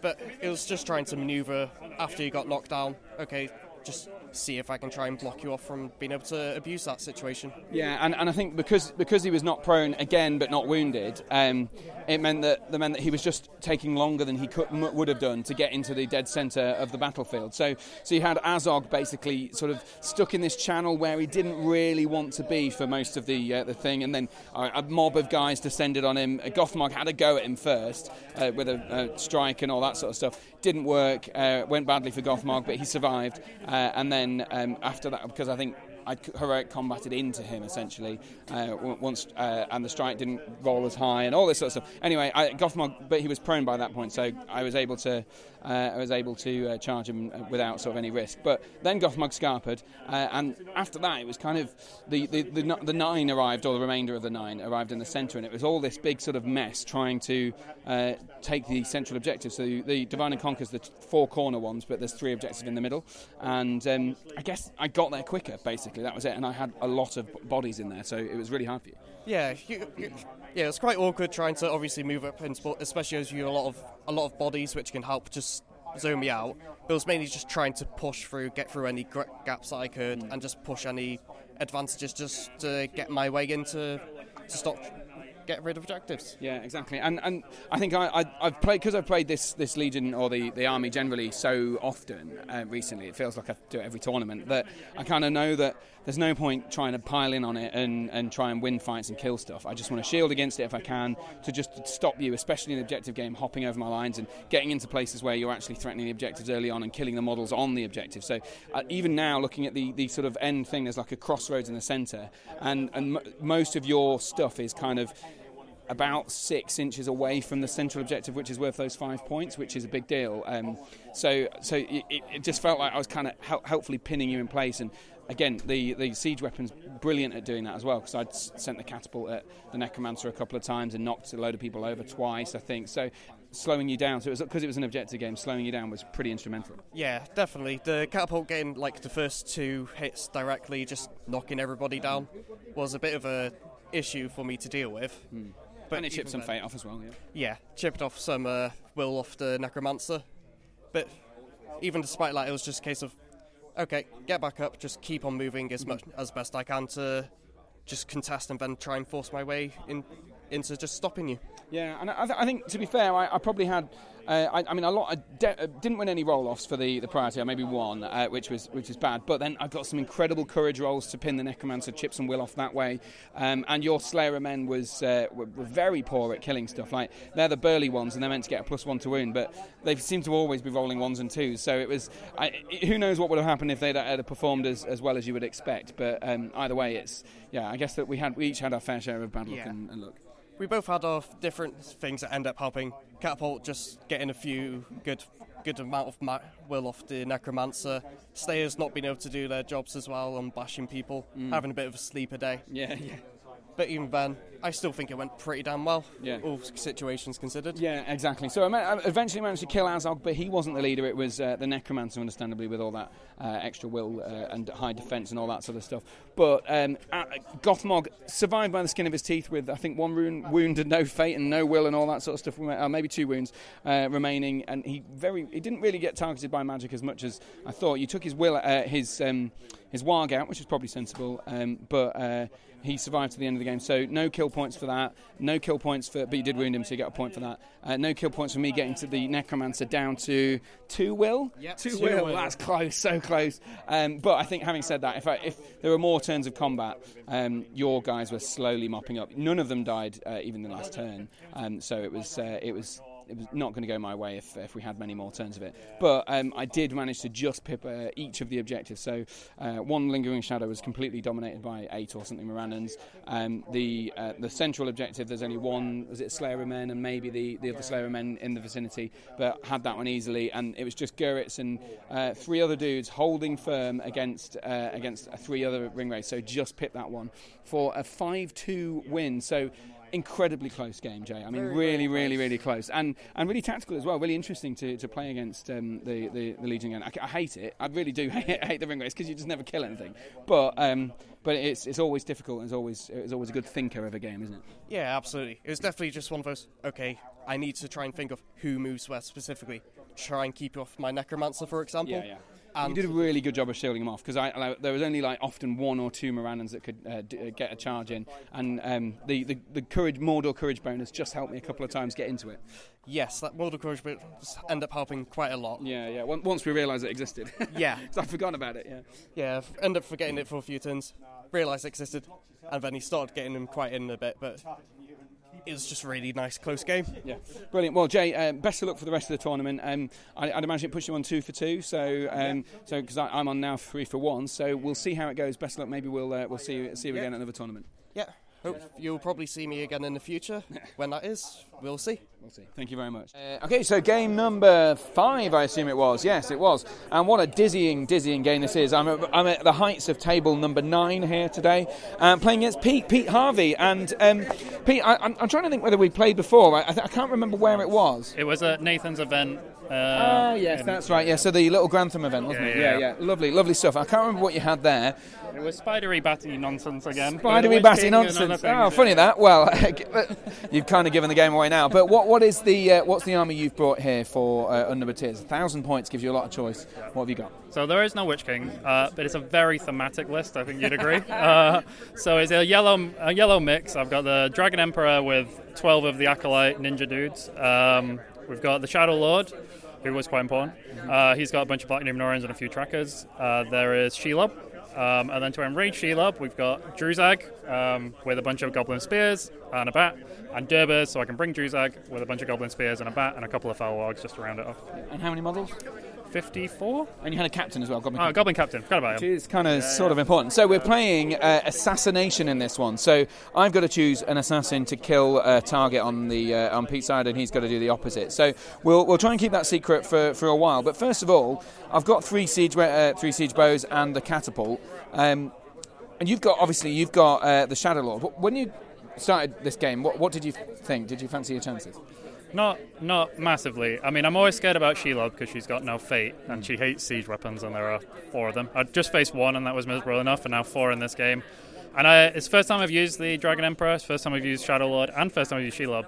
And I'm struggling with the whole trying to bubble everyone. You don't want everyone bubbled for siege weapons, but you need it for the Shadow Lords, opposite of Blinding Light, whatever you call it. And so, getting everyone in position and actually making a battle line is really difficult. And especially this table in particular, I deployed right at the back with my siege bows in a gun line, but essentially in the catapult in the corner. And there's got these little blobs of rocks, these sort of they look great, to be fair, but they really disrupt your line as you came in. So it's quite a disruptive sort of battlefield for that sort of stuff. So you marched a couple of times with your captain and came forward, but basically, it was all down to my luck. If I didn't get any hits for the first 3 turns and kill anything, then your army is probably better than mine by a significant margin, I'd think. But by forcing you to march, it disrupts the flow. I got some good hits early on with a reroll and a couple of points of might spent, knocking a lot of stuff over, again disrupting it, which gives me another turn of shooting. So I think in the first couple of turns, I know I killed something like 5 acolytes in one shot, which was insane. Yeah, you killed a bunch of acolytes. You knocked the Goblin Captain on his butt, so when he did his next march, he could only go 5 inches or 5.5, whatever it is. And it was terrifying coming in because you were rolling a lot of 6s on the way in. I think the luck balanced out across the game, but it was pretty scary march up. So your intention, I guess, just slam into me as quickly as possible, right? Pretty much. I didn't know what else to do with the siege weapons. Just run forward. Well, I did say at the beginning that I could have kind of come around the back of a house through some trees and wiggled around, but it would have taken about an hour and a half of moving to avoid a few shots, so I didn't bother. Yeah, and even all that time I'd have been firing a catapult at you, and I mean, you didn't even bother to try and take the catapult out. I did wonder at one point whether Shelob would just climb over some rocks and start munching up siege crews, because there's a little boulder with one of my siege crew Mordor bows on there, and behind that big boulder was the catapult. But I guess you just needed Shelob so often. Like you did some really, really cool hurls. There was a big instrumental hurl which disrupted everything at one point. Just tell us about it. Yeah, so we both talked to you. You'd kind of tried to block a hurl on the previous turn to make sure that Gothmog couldn't be knocked off his warg. That worked out well, so I just left where I was. But then I did a heroic combat with Druzag, Acolyte, and Shelob in just to set up a huge hurl. What was it? The guy that got flung he survived the strength 6 but took 12 strength 3 hits. So that's how effective the hurl was. And I think another 4 of your guys and 2 of my guys died, I think, from the hurl, and knocked Gothmog off his warg. So, and it also knocked Guritz over, or was it the Enforcer? Actually, I didn't realise this, because if you'd have rolled higher on it, you'd have got Guritz, which was another hero, which was important. And you also backed Durbers away from the fight, so you did one fight first, so that he could back, or you thought, if I lose, I could back away and all this sort of stuff. And he did back away, but he took a wound in the process, but he did back away. So all this time, all of these heroes are taking wounds here, left, right and centre. I'm throwing bolts at you, and the Emperor, I feel like maybe he was just caught behind the line and didn't really get to do anything. I found him so difficult to work with. I don't know if you found that as well. That's the 5th game where I found he's just stuck behind the line. But he's such a good... the 12-inch banner is so powerful on its own. It's not necessarily the end of the world, him just being sat there and not doing much, but it does feel a bit underused a lot of the time. Yeah, and because of the disruptive line and that you kind of wanting to march forward and all this sort of stuff, he had to negotiate his way through these rocks. It wasn't easy, but I mean, by the time... He's always brilliant in the end game because he's just got this absolute monster just chopping stuff, reliably killing things at the break point, trying to get people past the break point and stuff like that. So, I mean, it did eventually lead to me breaking you a a turn or two before the end, which was good. So and in the meantime, I'd done some cheeky black darts from the ring wraith, and I'd done some shots to try and disrupt things and try and get knock people over, but generally, I think it was just and early on, I did my Gothmog had heroic combat through the Black Numenorians with Time of the Orc and the Hatred of Man and all these sorts of things, and was killing loads of those guys. The acolytes had all that. So I think it was just the fact that you had quite a lot of goblins still left over, so your line was kind of falling, but you still had a lot more tricks, whereas my hero started going down. Gothmog went down. I can't remember how he died, actually. What was it? Was it Shelob in the end? It was Shelob and a bat. Yeah, after he'd been... Yeah, I won a roll-off for a move-off. Yeah, got into Gothmog with an Emreid, Shelob and the bat. And actually it was important because Gothmog dismounted to avoid the hurl. So I thought if you'd have hurled at me, there was no way of getting out there of this gap, so I dismounted so I could get through a gap so that he wasn't knocked over. But I think I got over-eager and I pushed him a bit through the line so he was then able to be charged the next turn. If I'd have won the roll-off, it would have been fine, but I didn't need to put him where he was because it was a bit of a risky move. So he died, lost my leader. I never really touched the Dragon Emperor in terms of shooting because I had other priorities, essentially. I knew I have one person that I need to kill and I will kill that person. And that, as I reveal, as we're just about announcing at the end, we've got a captain that I killed. And we'll find out what's going on here. So final thoughts, I think I was talking about the Goblin Captain. Can't remember, we were interrupted for a very serious sounding announcement about something about the -1 tournament point for not submitting your printed army list. We'll skip over that. Anyway, crucially, I had targeted the Goblin Captain as my assassination target, and my assassin was the Ring Wraith. And in the early turns, because your Goblin Captain was marching forward, leading the pack, I managed to get a hit on it with something and then was worried that I might insta-kill it with the bolt thrower. But then I managed to black dart him to death, securing me the strong 7-point start. So I knew it was all about making sure my heroes didn't die. And I tried quite a lot of times to pull the Enforcer and Gurits back, so I realised they'd overcommitted. And you were trying your hardest to kill them, weren't you? Yeah, they kept moving where I didn't want them to move. Yeah. I should have, on hindsight, not fated the siege bow shot that my captain took, and that would have denied you 4 points or something, 4 points. I did manage to get into Gothmog's Enforcer with Durbers, who happened to be my assassin, and the Emperor. Unfortunately, and murdered him. Unfortunately, he was not my target. And then I had one shot at Gurits with the Emperor. You spent a might to save the fate to keep him on 1 wound, so I got a wound on him, but then he ran away. You got the final move off of the game, got him safe, so I just, what was it, 10-3? 10-3, yes, because you killed my leader. So, one question, I would have used the Shadow Lord as the assassin, or maybe something like that, or maybe even just, when you realised you were going to struggle to get to him with Durbers, black darted him with the Shadow Lord. Why didn't you do that? I did try once. Oh, you did once, yeah. But that was only when you had 2 will left and you spent 1 on it. So, well, because I had to make sure you had will for the Pall of Darkness, because all your siege weapons I just don't trust on someone who's not the Witch King. I just don't trust black darts. I mean, you put a lot of faith in it and it worked out really well. But I think I did 2 and they both failed.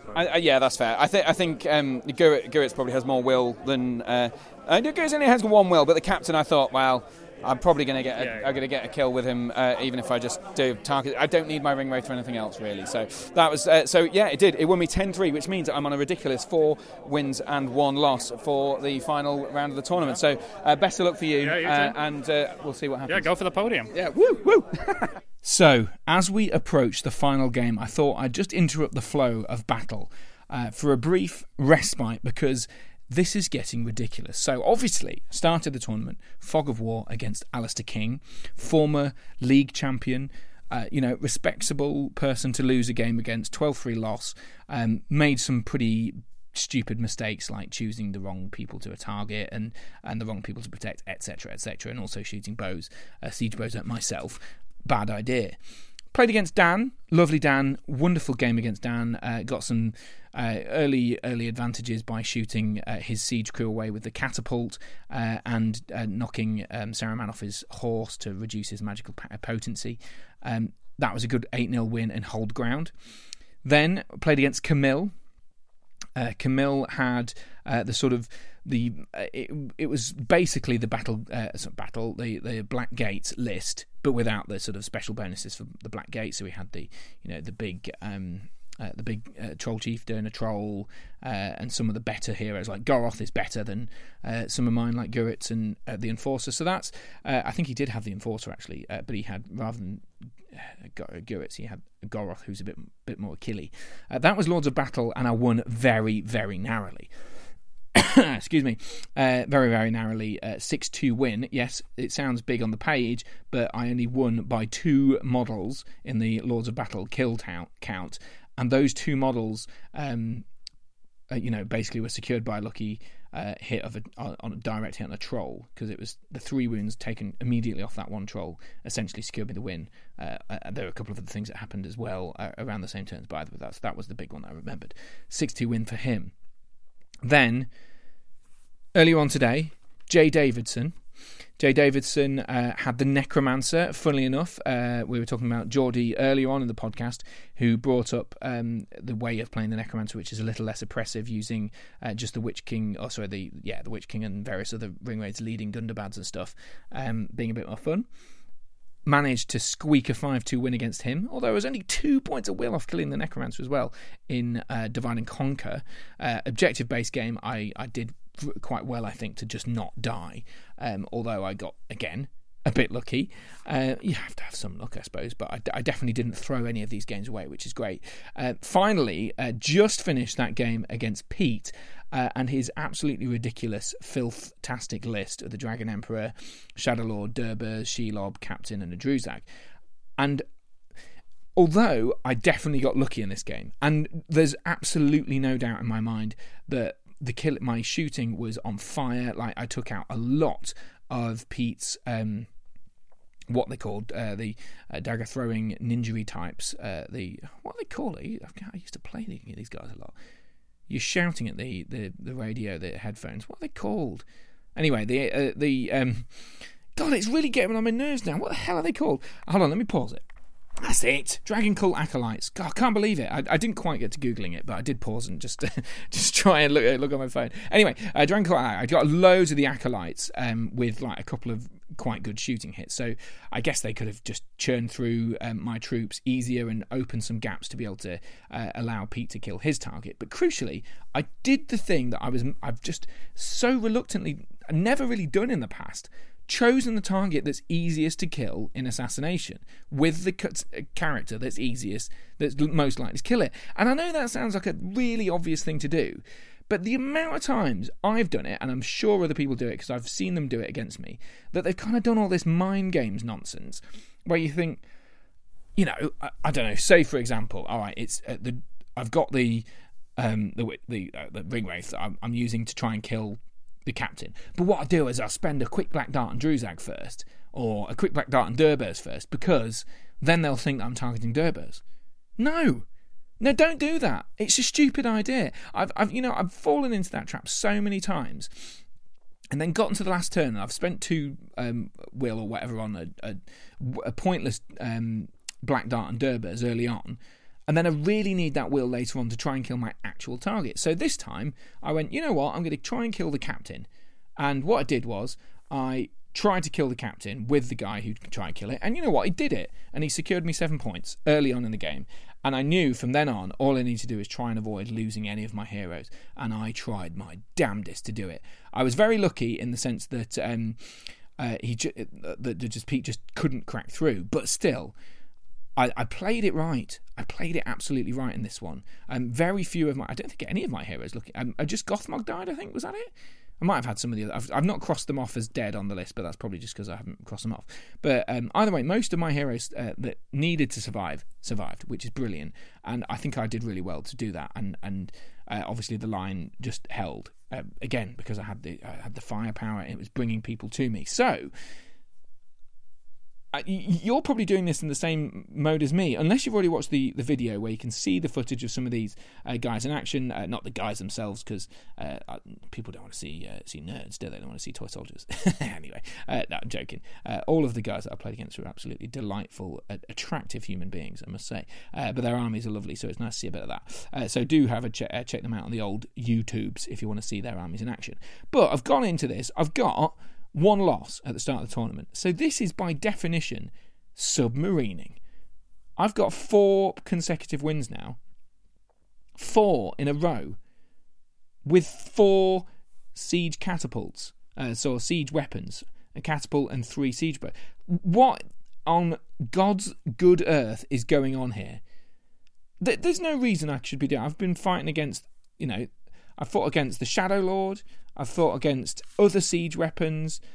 I've fought against heroes that don't die, and yet here I am, the tail end of a tournament with 1 game remaining, and I'm playing on the top tables. I think it's top table 5. This is ridiculous. So we're going into the final round against Larry Vickers in a game of to the death, and if I win this by a big enough margin, I've got a spot on the podium. Because it's going to happen, right? If I win a 12-0 victory here against Larry, I've got a spot on the podium. It's pretty much guaranteed because I'll have had 5. I'll just have enough because I've got a 10-3 win just now. I've got an 8-0 win earlier on, a 6-2 win, not so good, 5-2 win, not so good. But still, I've got some solid wins. If I get a good enough one, I could be on the podium. Let's find out what happens. Final game of the Battle of Unnumbered Tiers. It's been a lot of 2 hour 40 games. It's been a tricky tournament with my 4 siege weapons coming up against Larry Vickers on table number 5. Would you believe it? I managed to find myself here. I'm as shocked as you are. Larry, first of all, I think we played. No, we haven't played before. But we've talked before because you've won tournaments before with hobbity stuff. Yeah, 1, and then came second with another. Yeah, and is that so? Let's just run through what you've got for 1,000 points. More hobbity goodness. What have you brought along for the tournament this weekend? So I brought Mary with 15 brandy books, Pippin with 15 Tuckish hunters, Galadriel with a bunch of elves. She had a full warband, a farmer maggot, Wholefoot with some sheriffs, and then a fellowship Boromir and Frodo for a ring. Of course, for the ring. And first of all, you're coming up against 3 siege weapons, catapult. We're playing to the death, so this is one where I don't have to deploy in the middle or any of those sorts of things. What did you think when you come up against it?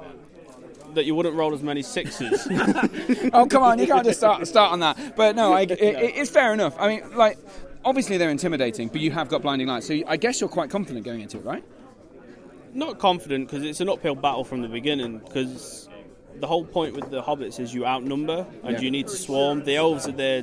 That I get 2 hobbits on 1 guy with an elf. Usually I win, and the hobbits are deceptively killy, especially the brandy books with Pierce striking up to strength 4. Yes, madness. Strength 4 hobbits, mad. You loved it.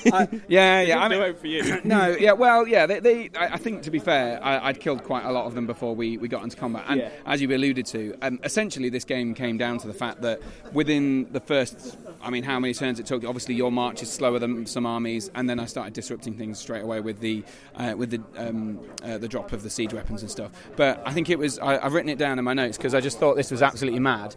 I wrote it on the wrong page. Yeah, 23 hobbits died in the first, or not just hobbits but other stuff as well. Died in the first 2 turns of shooting. You want to say 3? I think 3, maybe 3.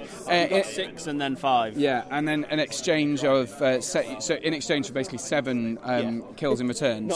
Not anywhere near enough. And I think essentially, I got 2 direct hits with the catapult, which helped. It's fair to say, and I guess because of the blinding light, and we found this in the previous game of the Pall of Darkness, that if you do get into that blinding light, you do get that hit of the 6. Everything is so close together, and it really is brutal.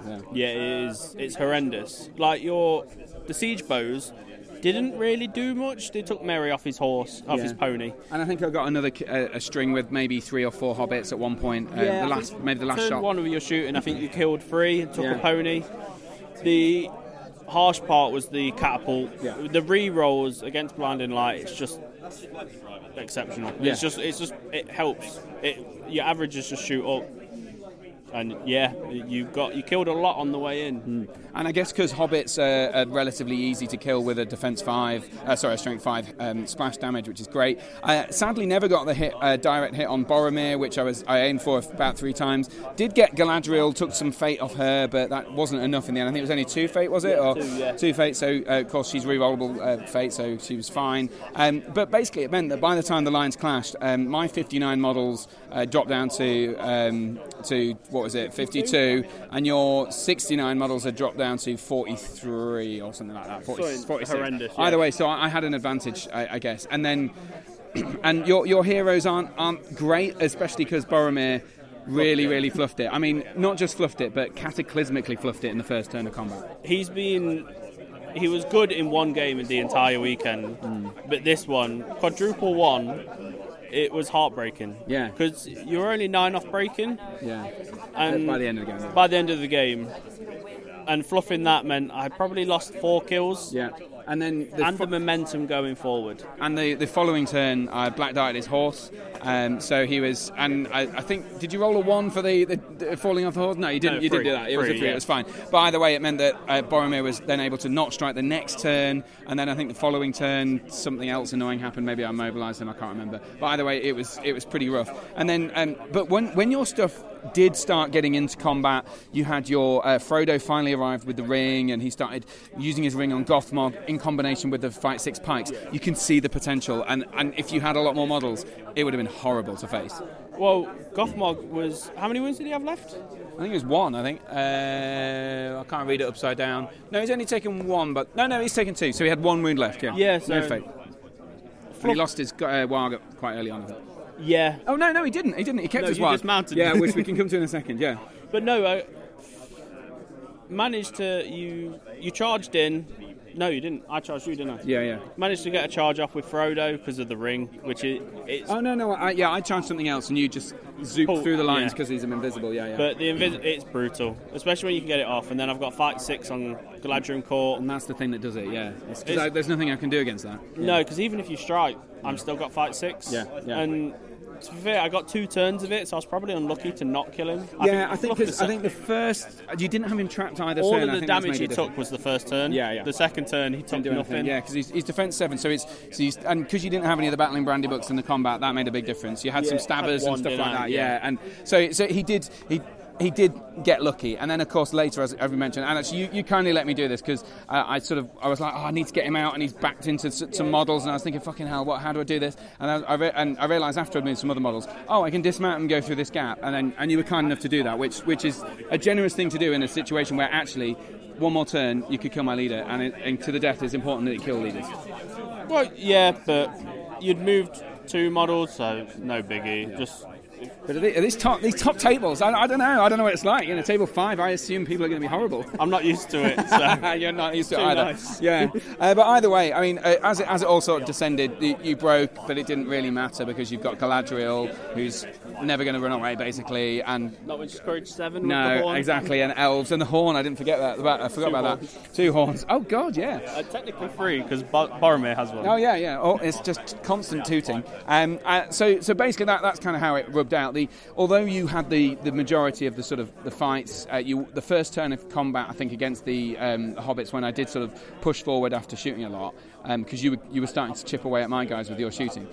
I bumped into your line and nothing of yours died, and I thought, oh my God, if this carries on like this, it's going to be horrendous. But slowly the heroes chopped through, and I got around the edges and I started trapping and doing all that sort of stuff. And then it did wear you down to breaking. You were quite a few models off. Was it 5 or 6 models off the quarter, or 4 or 5, something like that? It wasn't a lot. 20 left at the end. So 3 models off the quarter, so really close. I was about 9 models off breaking, and as we mentioned, Gothmog escaped by the skin of his teeth, so he survived. Almost got your banner.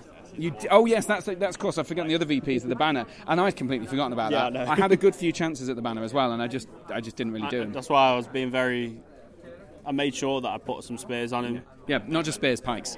2 pikes, which is fair enough. I did in the last turn. Yeah. And then the very, very last turn, you had Frodo with the ring on against the banner, and luckily I had the priority, so I could choose a lot of different stuff so that he wasn't trapped, and so that it was basically a one-on-one fight in that way. So he managed to escape there just purely because he's defense 6 banner, which is handy. Yeah, I got unlucky not getting the Enforcer to move away with a... Oh, yes, because you were hoping to be able to trap and surround the banner a bit more, but I think you tried both a command and a sentinel thing, is that right? Yeah, I rolled a 5 high, and you passed your will check, and then... You had 2 will left, yeah, which you burned on it.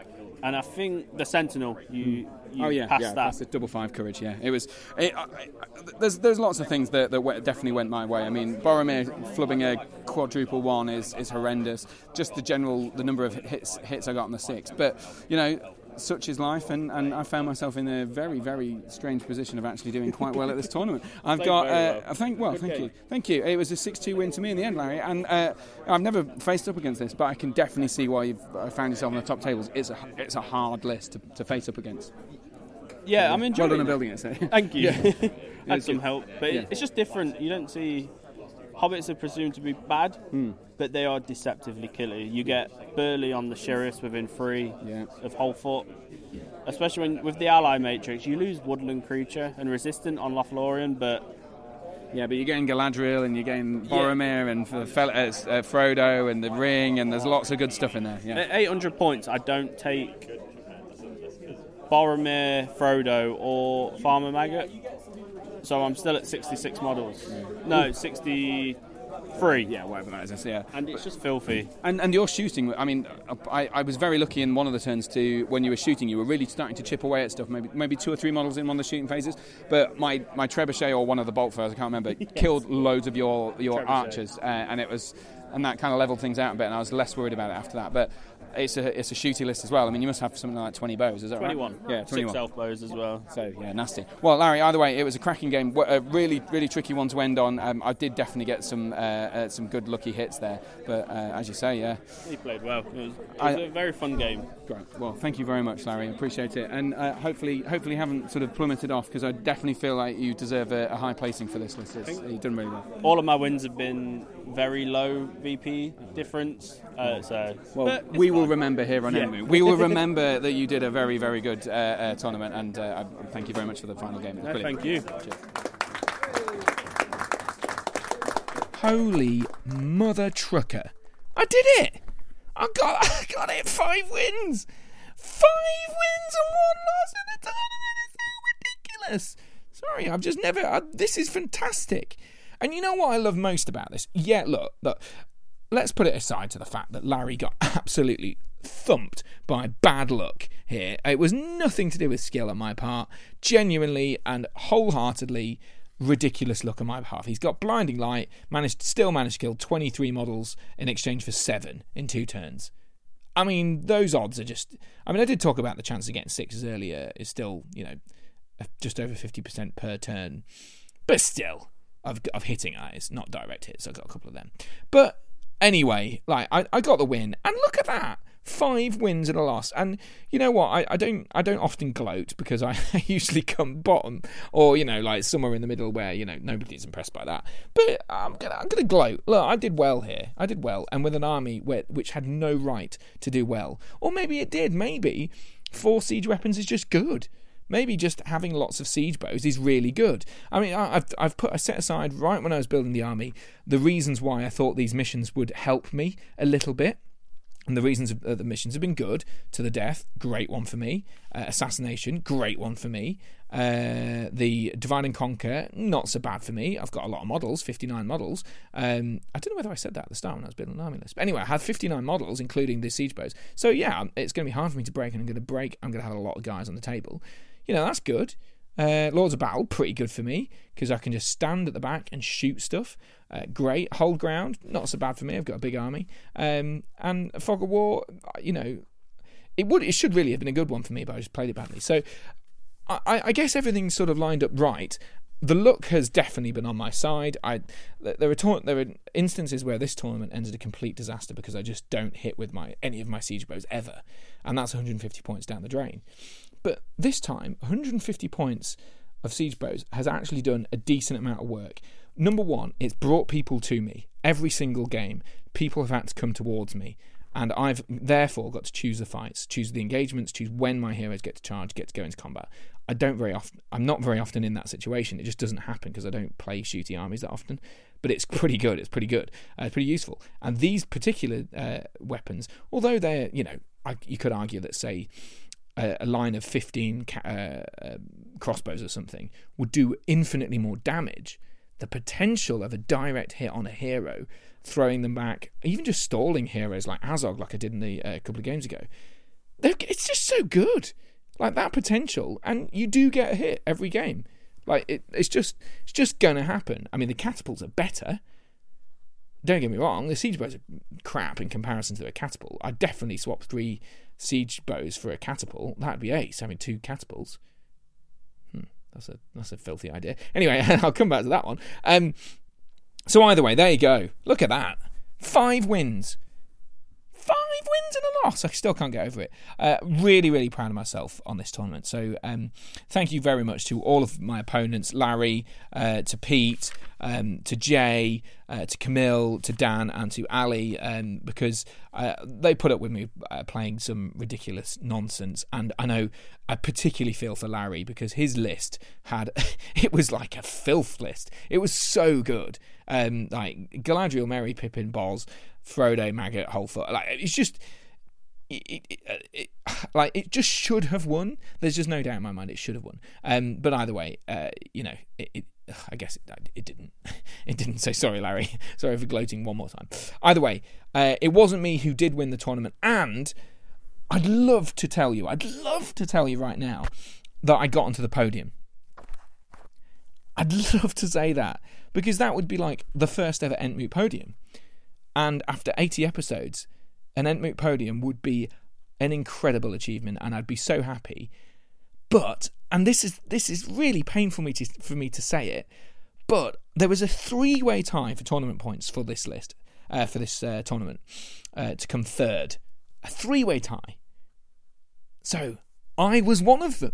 I was one of those people. So I got one of the 3 people who got exactly same tournament points. That's, I can't remember, it's 5 for a win and 2 for a draw and 0 for a loss or whatever it is. Something like that. I was one of those 3. One of them was James Goebel, who I can't remember exactly how he ranked in the GBHL last year, but he was at the Masters. So he's a good player. He plays a lot of Rivendell and that sort of stuff. And in fact, he features in Alex Battle Camper Temple's video of this tournament. I think he's the second game, or it might be the first game. Either way, he gives Alex a good fisting because Alex has played some real terrible choices in that game of Fog of War against James. Anyway, check that out. But anyway, James, he ended up 4th. Well done to James. In third, as if he needs it, he's probably the one person in the league who really doesn't care about a third place finish at a GBHL 100, getting him 90 points in the league. It's Jake Rawson, and I love Jake Rawson, don't get me wrong, he's a lovely fella, and he's a great player. There's a reason why he's right at the top of the leaderboard at the time of publishing of the Great British Hobbit League. He's got like 4 or 5 or something stupid GBHL 100 wins, so he's got like hundreds and hundreds of points. He doesn't need the 90 points. In fact, I don't think it'll even be one of his highest scores, so that's completely pointless for him. But either way, I was the third one, so I was 5th. And that's just because the margin of victory wasn't particularly high for some of them. I got a 6-2 win, a 10-3 win, a 5-2 win, a 6-2 win, an 8-0 win. So my wins were mostly sort of by 3 or 4 victory points, which is fine. There's a couple of 7 plus 7 plus 8s. But, either way, I've gone into this thinking I'm going to lose like 4 out of my 6 games. I thought I was aiming to do 2 games where I won stuff and I just hit loads of things and had a good laugh with some siege weapons. I just still can't believe I got 5 wins and a loss. Still, and congratulations also to Evan Iverson, who came second from the Unexpected podcast.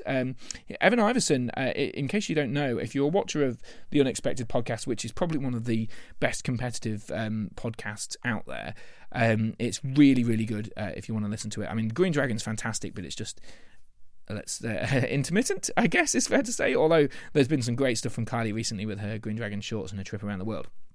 The Unexpected podcast is very consistent, regular. It's got a rotating sort of number of guests and contributors, but Evan and his dad are one of the sort of key members, or two of the key members, and Evan is now living in Dublin in Ireland, and he is studying there, and he's popping over, and he flew over like really early in the morning and flew back like really late at night in order to play in this event. And he absolutely rinsed everyone. He got a second place, I think one of his first second places in the GBHL, although he's done well at Ardgons and stuff like that before. So well done to him. But of course, second place isn't first place. So let's find out who won the tournament. Mr. J. Okay, so it comes to the end now. Unnumbered Tears, final game is done. We've done all the clapping and all that sort of stuff. And crowned winner, as we've just heard, Mr. Jay Acharya. Congratulations again. Thanks, Harry. Nice to be back on the podium again. Yeah, well, I bet. Yeah, and this is you're really going for it this year, aren't you? I know. I think we mentioned this maybe in one of the interviews we've done before about winning things. You must be really tough with another 100-pointer. Oh, massively so. So obviously at Imps I was battling for top spot and obviously lost the final game, so dropped down to I think 6th or 7th. So to finally win again 2 weeks later, yeah, it was great. Oh, fantastic. And so just tell me, 1,000 points, obviously we can talk a little bit about the restrictions and the stuff, but what have you bought first of all? So I didn't decide my list until Friday night actually. It took me 2 weeks literally, like shop and change. Ended up going for Galadriel as my leader from Lothlorien. She had a full warband of Lothlorien troops with her, a sentinel. I took Legolas from Mirkwood with a couple of Mirkwood elves.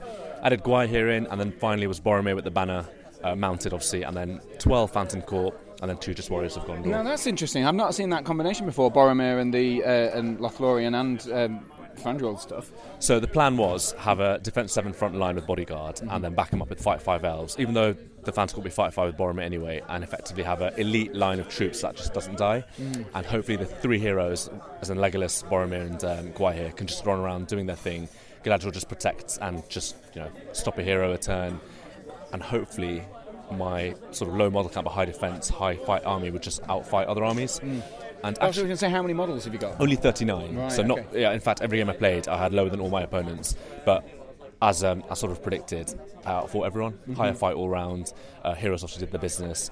I was only broken in one game. Other than that, relatively comfortable in terms of like the troops just did the thing. Yeah, and of course it's different. This tournament we had the no red or no non-legions, no red alliances. Legions were banned, and I can't remember. There's something else that was changed, or was it just that? It's probably just that. Yeah, but that does change things. You don't quite know what's going to come.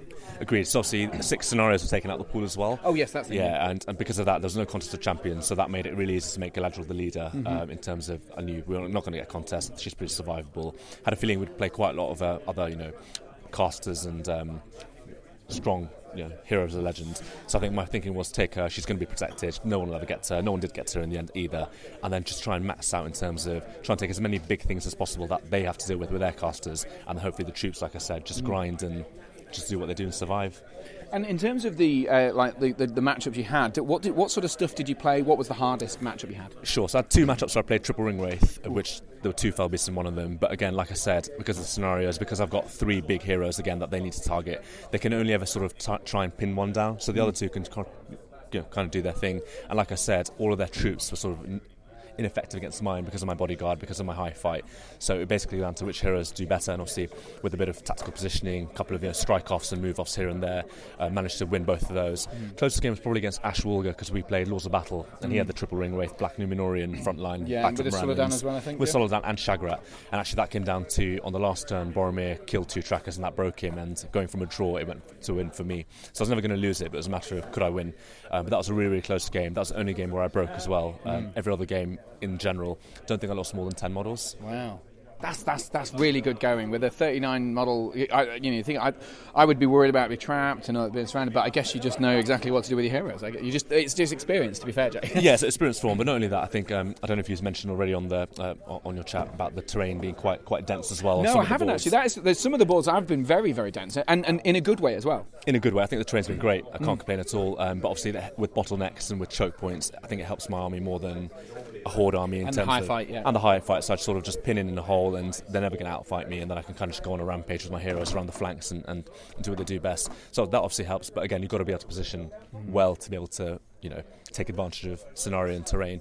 I wouldn't say I had any favourable matchups in any of the scenarios, but again, I think just tactically was able to just position, and like I said, with a couple of key roles going away, which of course you need any tournament to win, managed to do it. What do you think about the sort of the banning of legendary legions here? Because obviously it limits the sort of special rules and things like that from armies, and maybe some of the combinations you think, but it also it almost frees some people up. Certainly, I know I would never have bought 3 Mordor siege bows. Well, I might have done, to be fair, but it's certainly at 1,000 points you think, oh, okay, this is very freeing. It felt like to me like the old edition. Don't know if you agree with that, but obviously back in the old edition we didn't have any of the legendary legions or alliances or anything, and I felt like people had taken armies that we used to see back in the day, 5-6 years ago, and a lot of models and a lot of sort of army lists you wouldn't necessarily see if legendary legions were allowed. So I think obviously good to see new models, new armies. I think the nice restriction, because obviously you don't want every tournament to be the same either in terms of what list building wise. So I think there were a lot of different armies like yours, for example, plus others that I played against. So I think it was a change for the good. How would you have fared, do you think, if you came up against my 3 siege bows and the catapult? Because you've got a lot of heroes, and if I got some good hits on those fountain courts, it could have been that deadly. So I'd hope with my blinding light you don't roll a 6, and then a 6 again, and then I'm fine. But otherwise, I think I'm in trouble. I mean, I did do a lot of that, to be fair. And so, I mean, congratulations. So does this mean you've got 300-pointer wins in the thing as well? Yes, that puts me to 300 wins, and I've got 390s, so I'm currently 4th. Not sure whether it'll put me to 3rd just yet, but obviously we'll need to wait for the rankings to be updated before I find that out. But irrespective, still got another couple of hundreds that I'm going to, so hopefully, even if it doesn't put me to 3rd, going to push on, try and get a podium. Absolutely. Well, Jay, thank you so much for talking to me again and sharing some insight into this tournament, because it is an interesting one. I was thinking, I don't really know what's going to happen here, so it's great to have a little bit of, as you say, a little bit of a unique selling point of the tournament to make it just that little bit more spicy. So thank you very much, Jay, for talking to me on the podcast. Cheers, Harry. Thank you. Hopefully we'll talk again. Absolutely. Cheers, Harry. Thank you. Cheers. The wonderful Jay Acharya there. I realised I've spoke to one Jay in this tournament, Jay Davidson. There's another Jay that everyone gets people mixed up with, Jay Clare, of course, the Middle-earth rules writer and regular tournament winner, although, let's be honest, not been on the competitive scene much this year. He hasn't been to many tournaments. I guess he's kind of been there, done that kind of vibe. But Jay Acharya, absolute legend, wonderful person, lovely human being, one of the Golems gamers on YouTube if you're interested in watching that. Also James Goebelers actually as well, I didn't mention that. And he's so generous with his time and so thoughtful and so interesting to talk to. I mean, it's interesting because he sort of talks in a way where he says, I've really tried this year, really tried to compete this year and trying to do well and all that sort of stuff. And then he's so lovely about it. So he's genuinely generous with his time and really thoughtful about his army building. He's clearly a fantastic player. I've spoken to him and played against him a few times. I don't think I've won a game against him before. He's been a brilliant player, so he's always added value to the podcast. So thank you very much to Jay for winning Unnumbered Tiers, the Battle of Unnumbered Tiers, 1,000-point list. So brilliant. Exciting for the league generally. You heard some of the ups and downs there. So Jake Rawson is doing well. Jay Acharya sort of very, very close to getting on the list onto the podium. I think he's just slightly behind Ashley Woolger. So if you're interested in the league stuff, just head to the GBHL website, which is pinned to the top of the GBHL Facebook page all the time, or just Google the GBHL and you'll find the website. There's blogs and stuff that I write. So yeah, anyway, that is all exciting. So all of this stuff, it's probably going to be a very long podcast, so apologies for that. But all of this stuff amounts to the fact that there are just only a couple of months left in 2023. There's only a few more events. I will be going to some more events, and I've also got one in the can already from a few months ago, which I mentioned. So I don't know whether I'm going to try and compete. I really don't know, but I kind of want to help my team do well. I kind of want to see whether I can do well, but I think the remaining events that I'm likely to go to are flufftastic. So this is definitely going to be my best performance of the year, maybe ever, but we'll see. I guess it's only time will tell. So Entmoot will return, but thanks for listening in the meantime. Boo-ra-rum.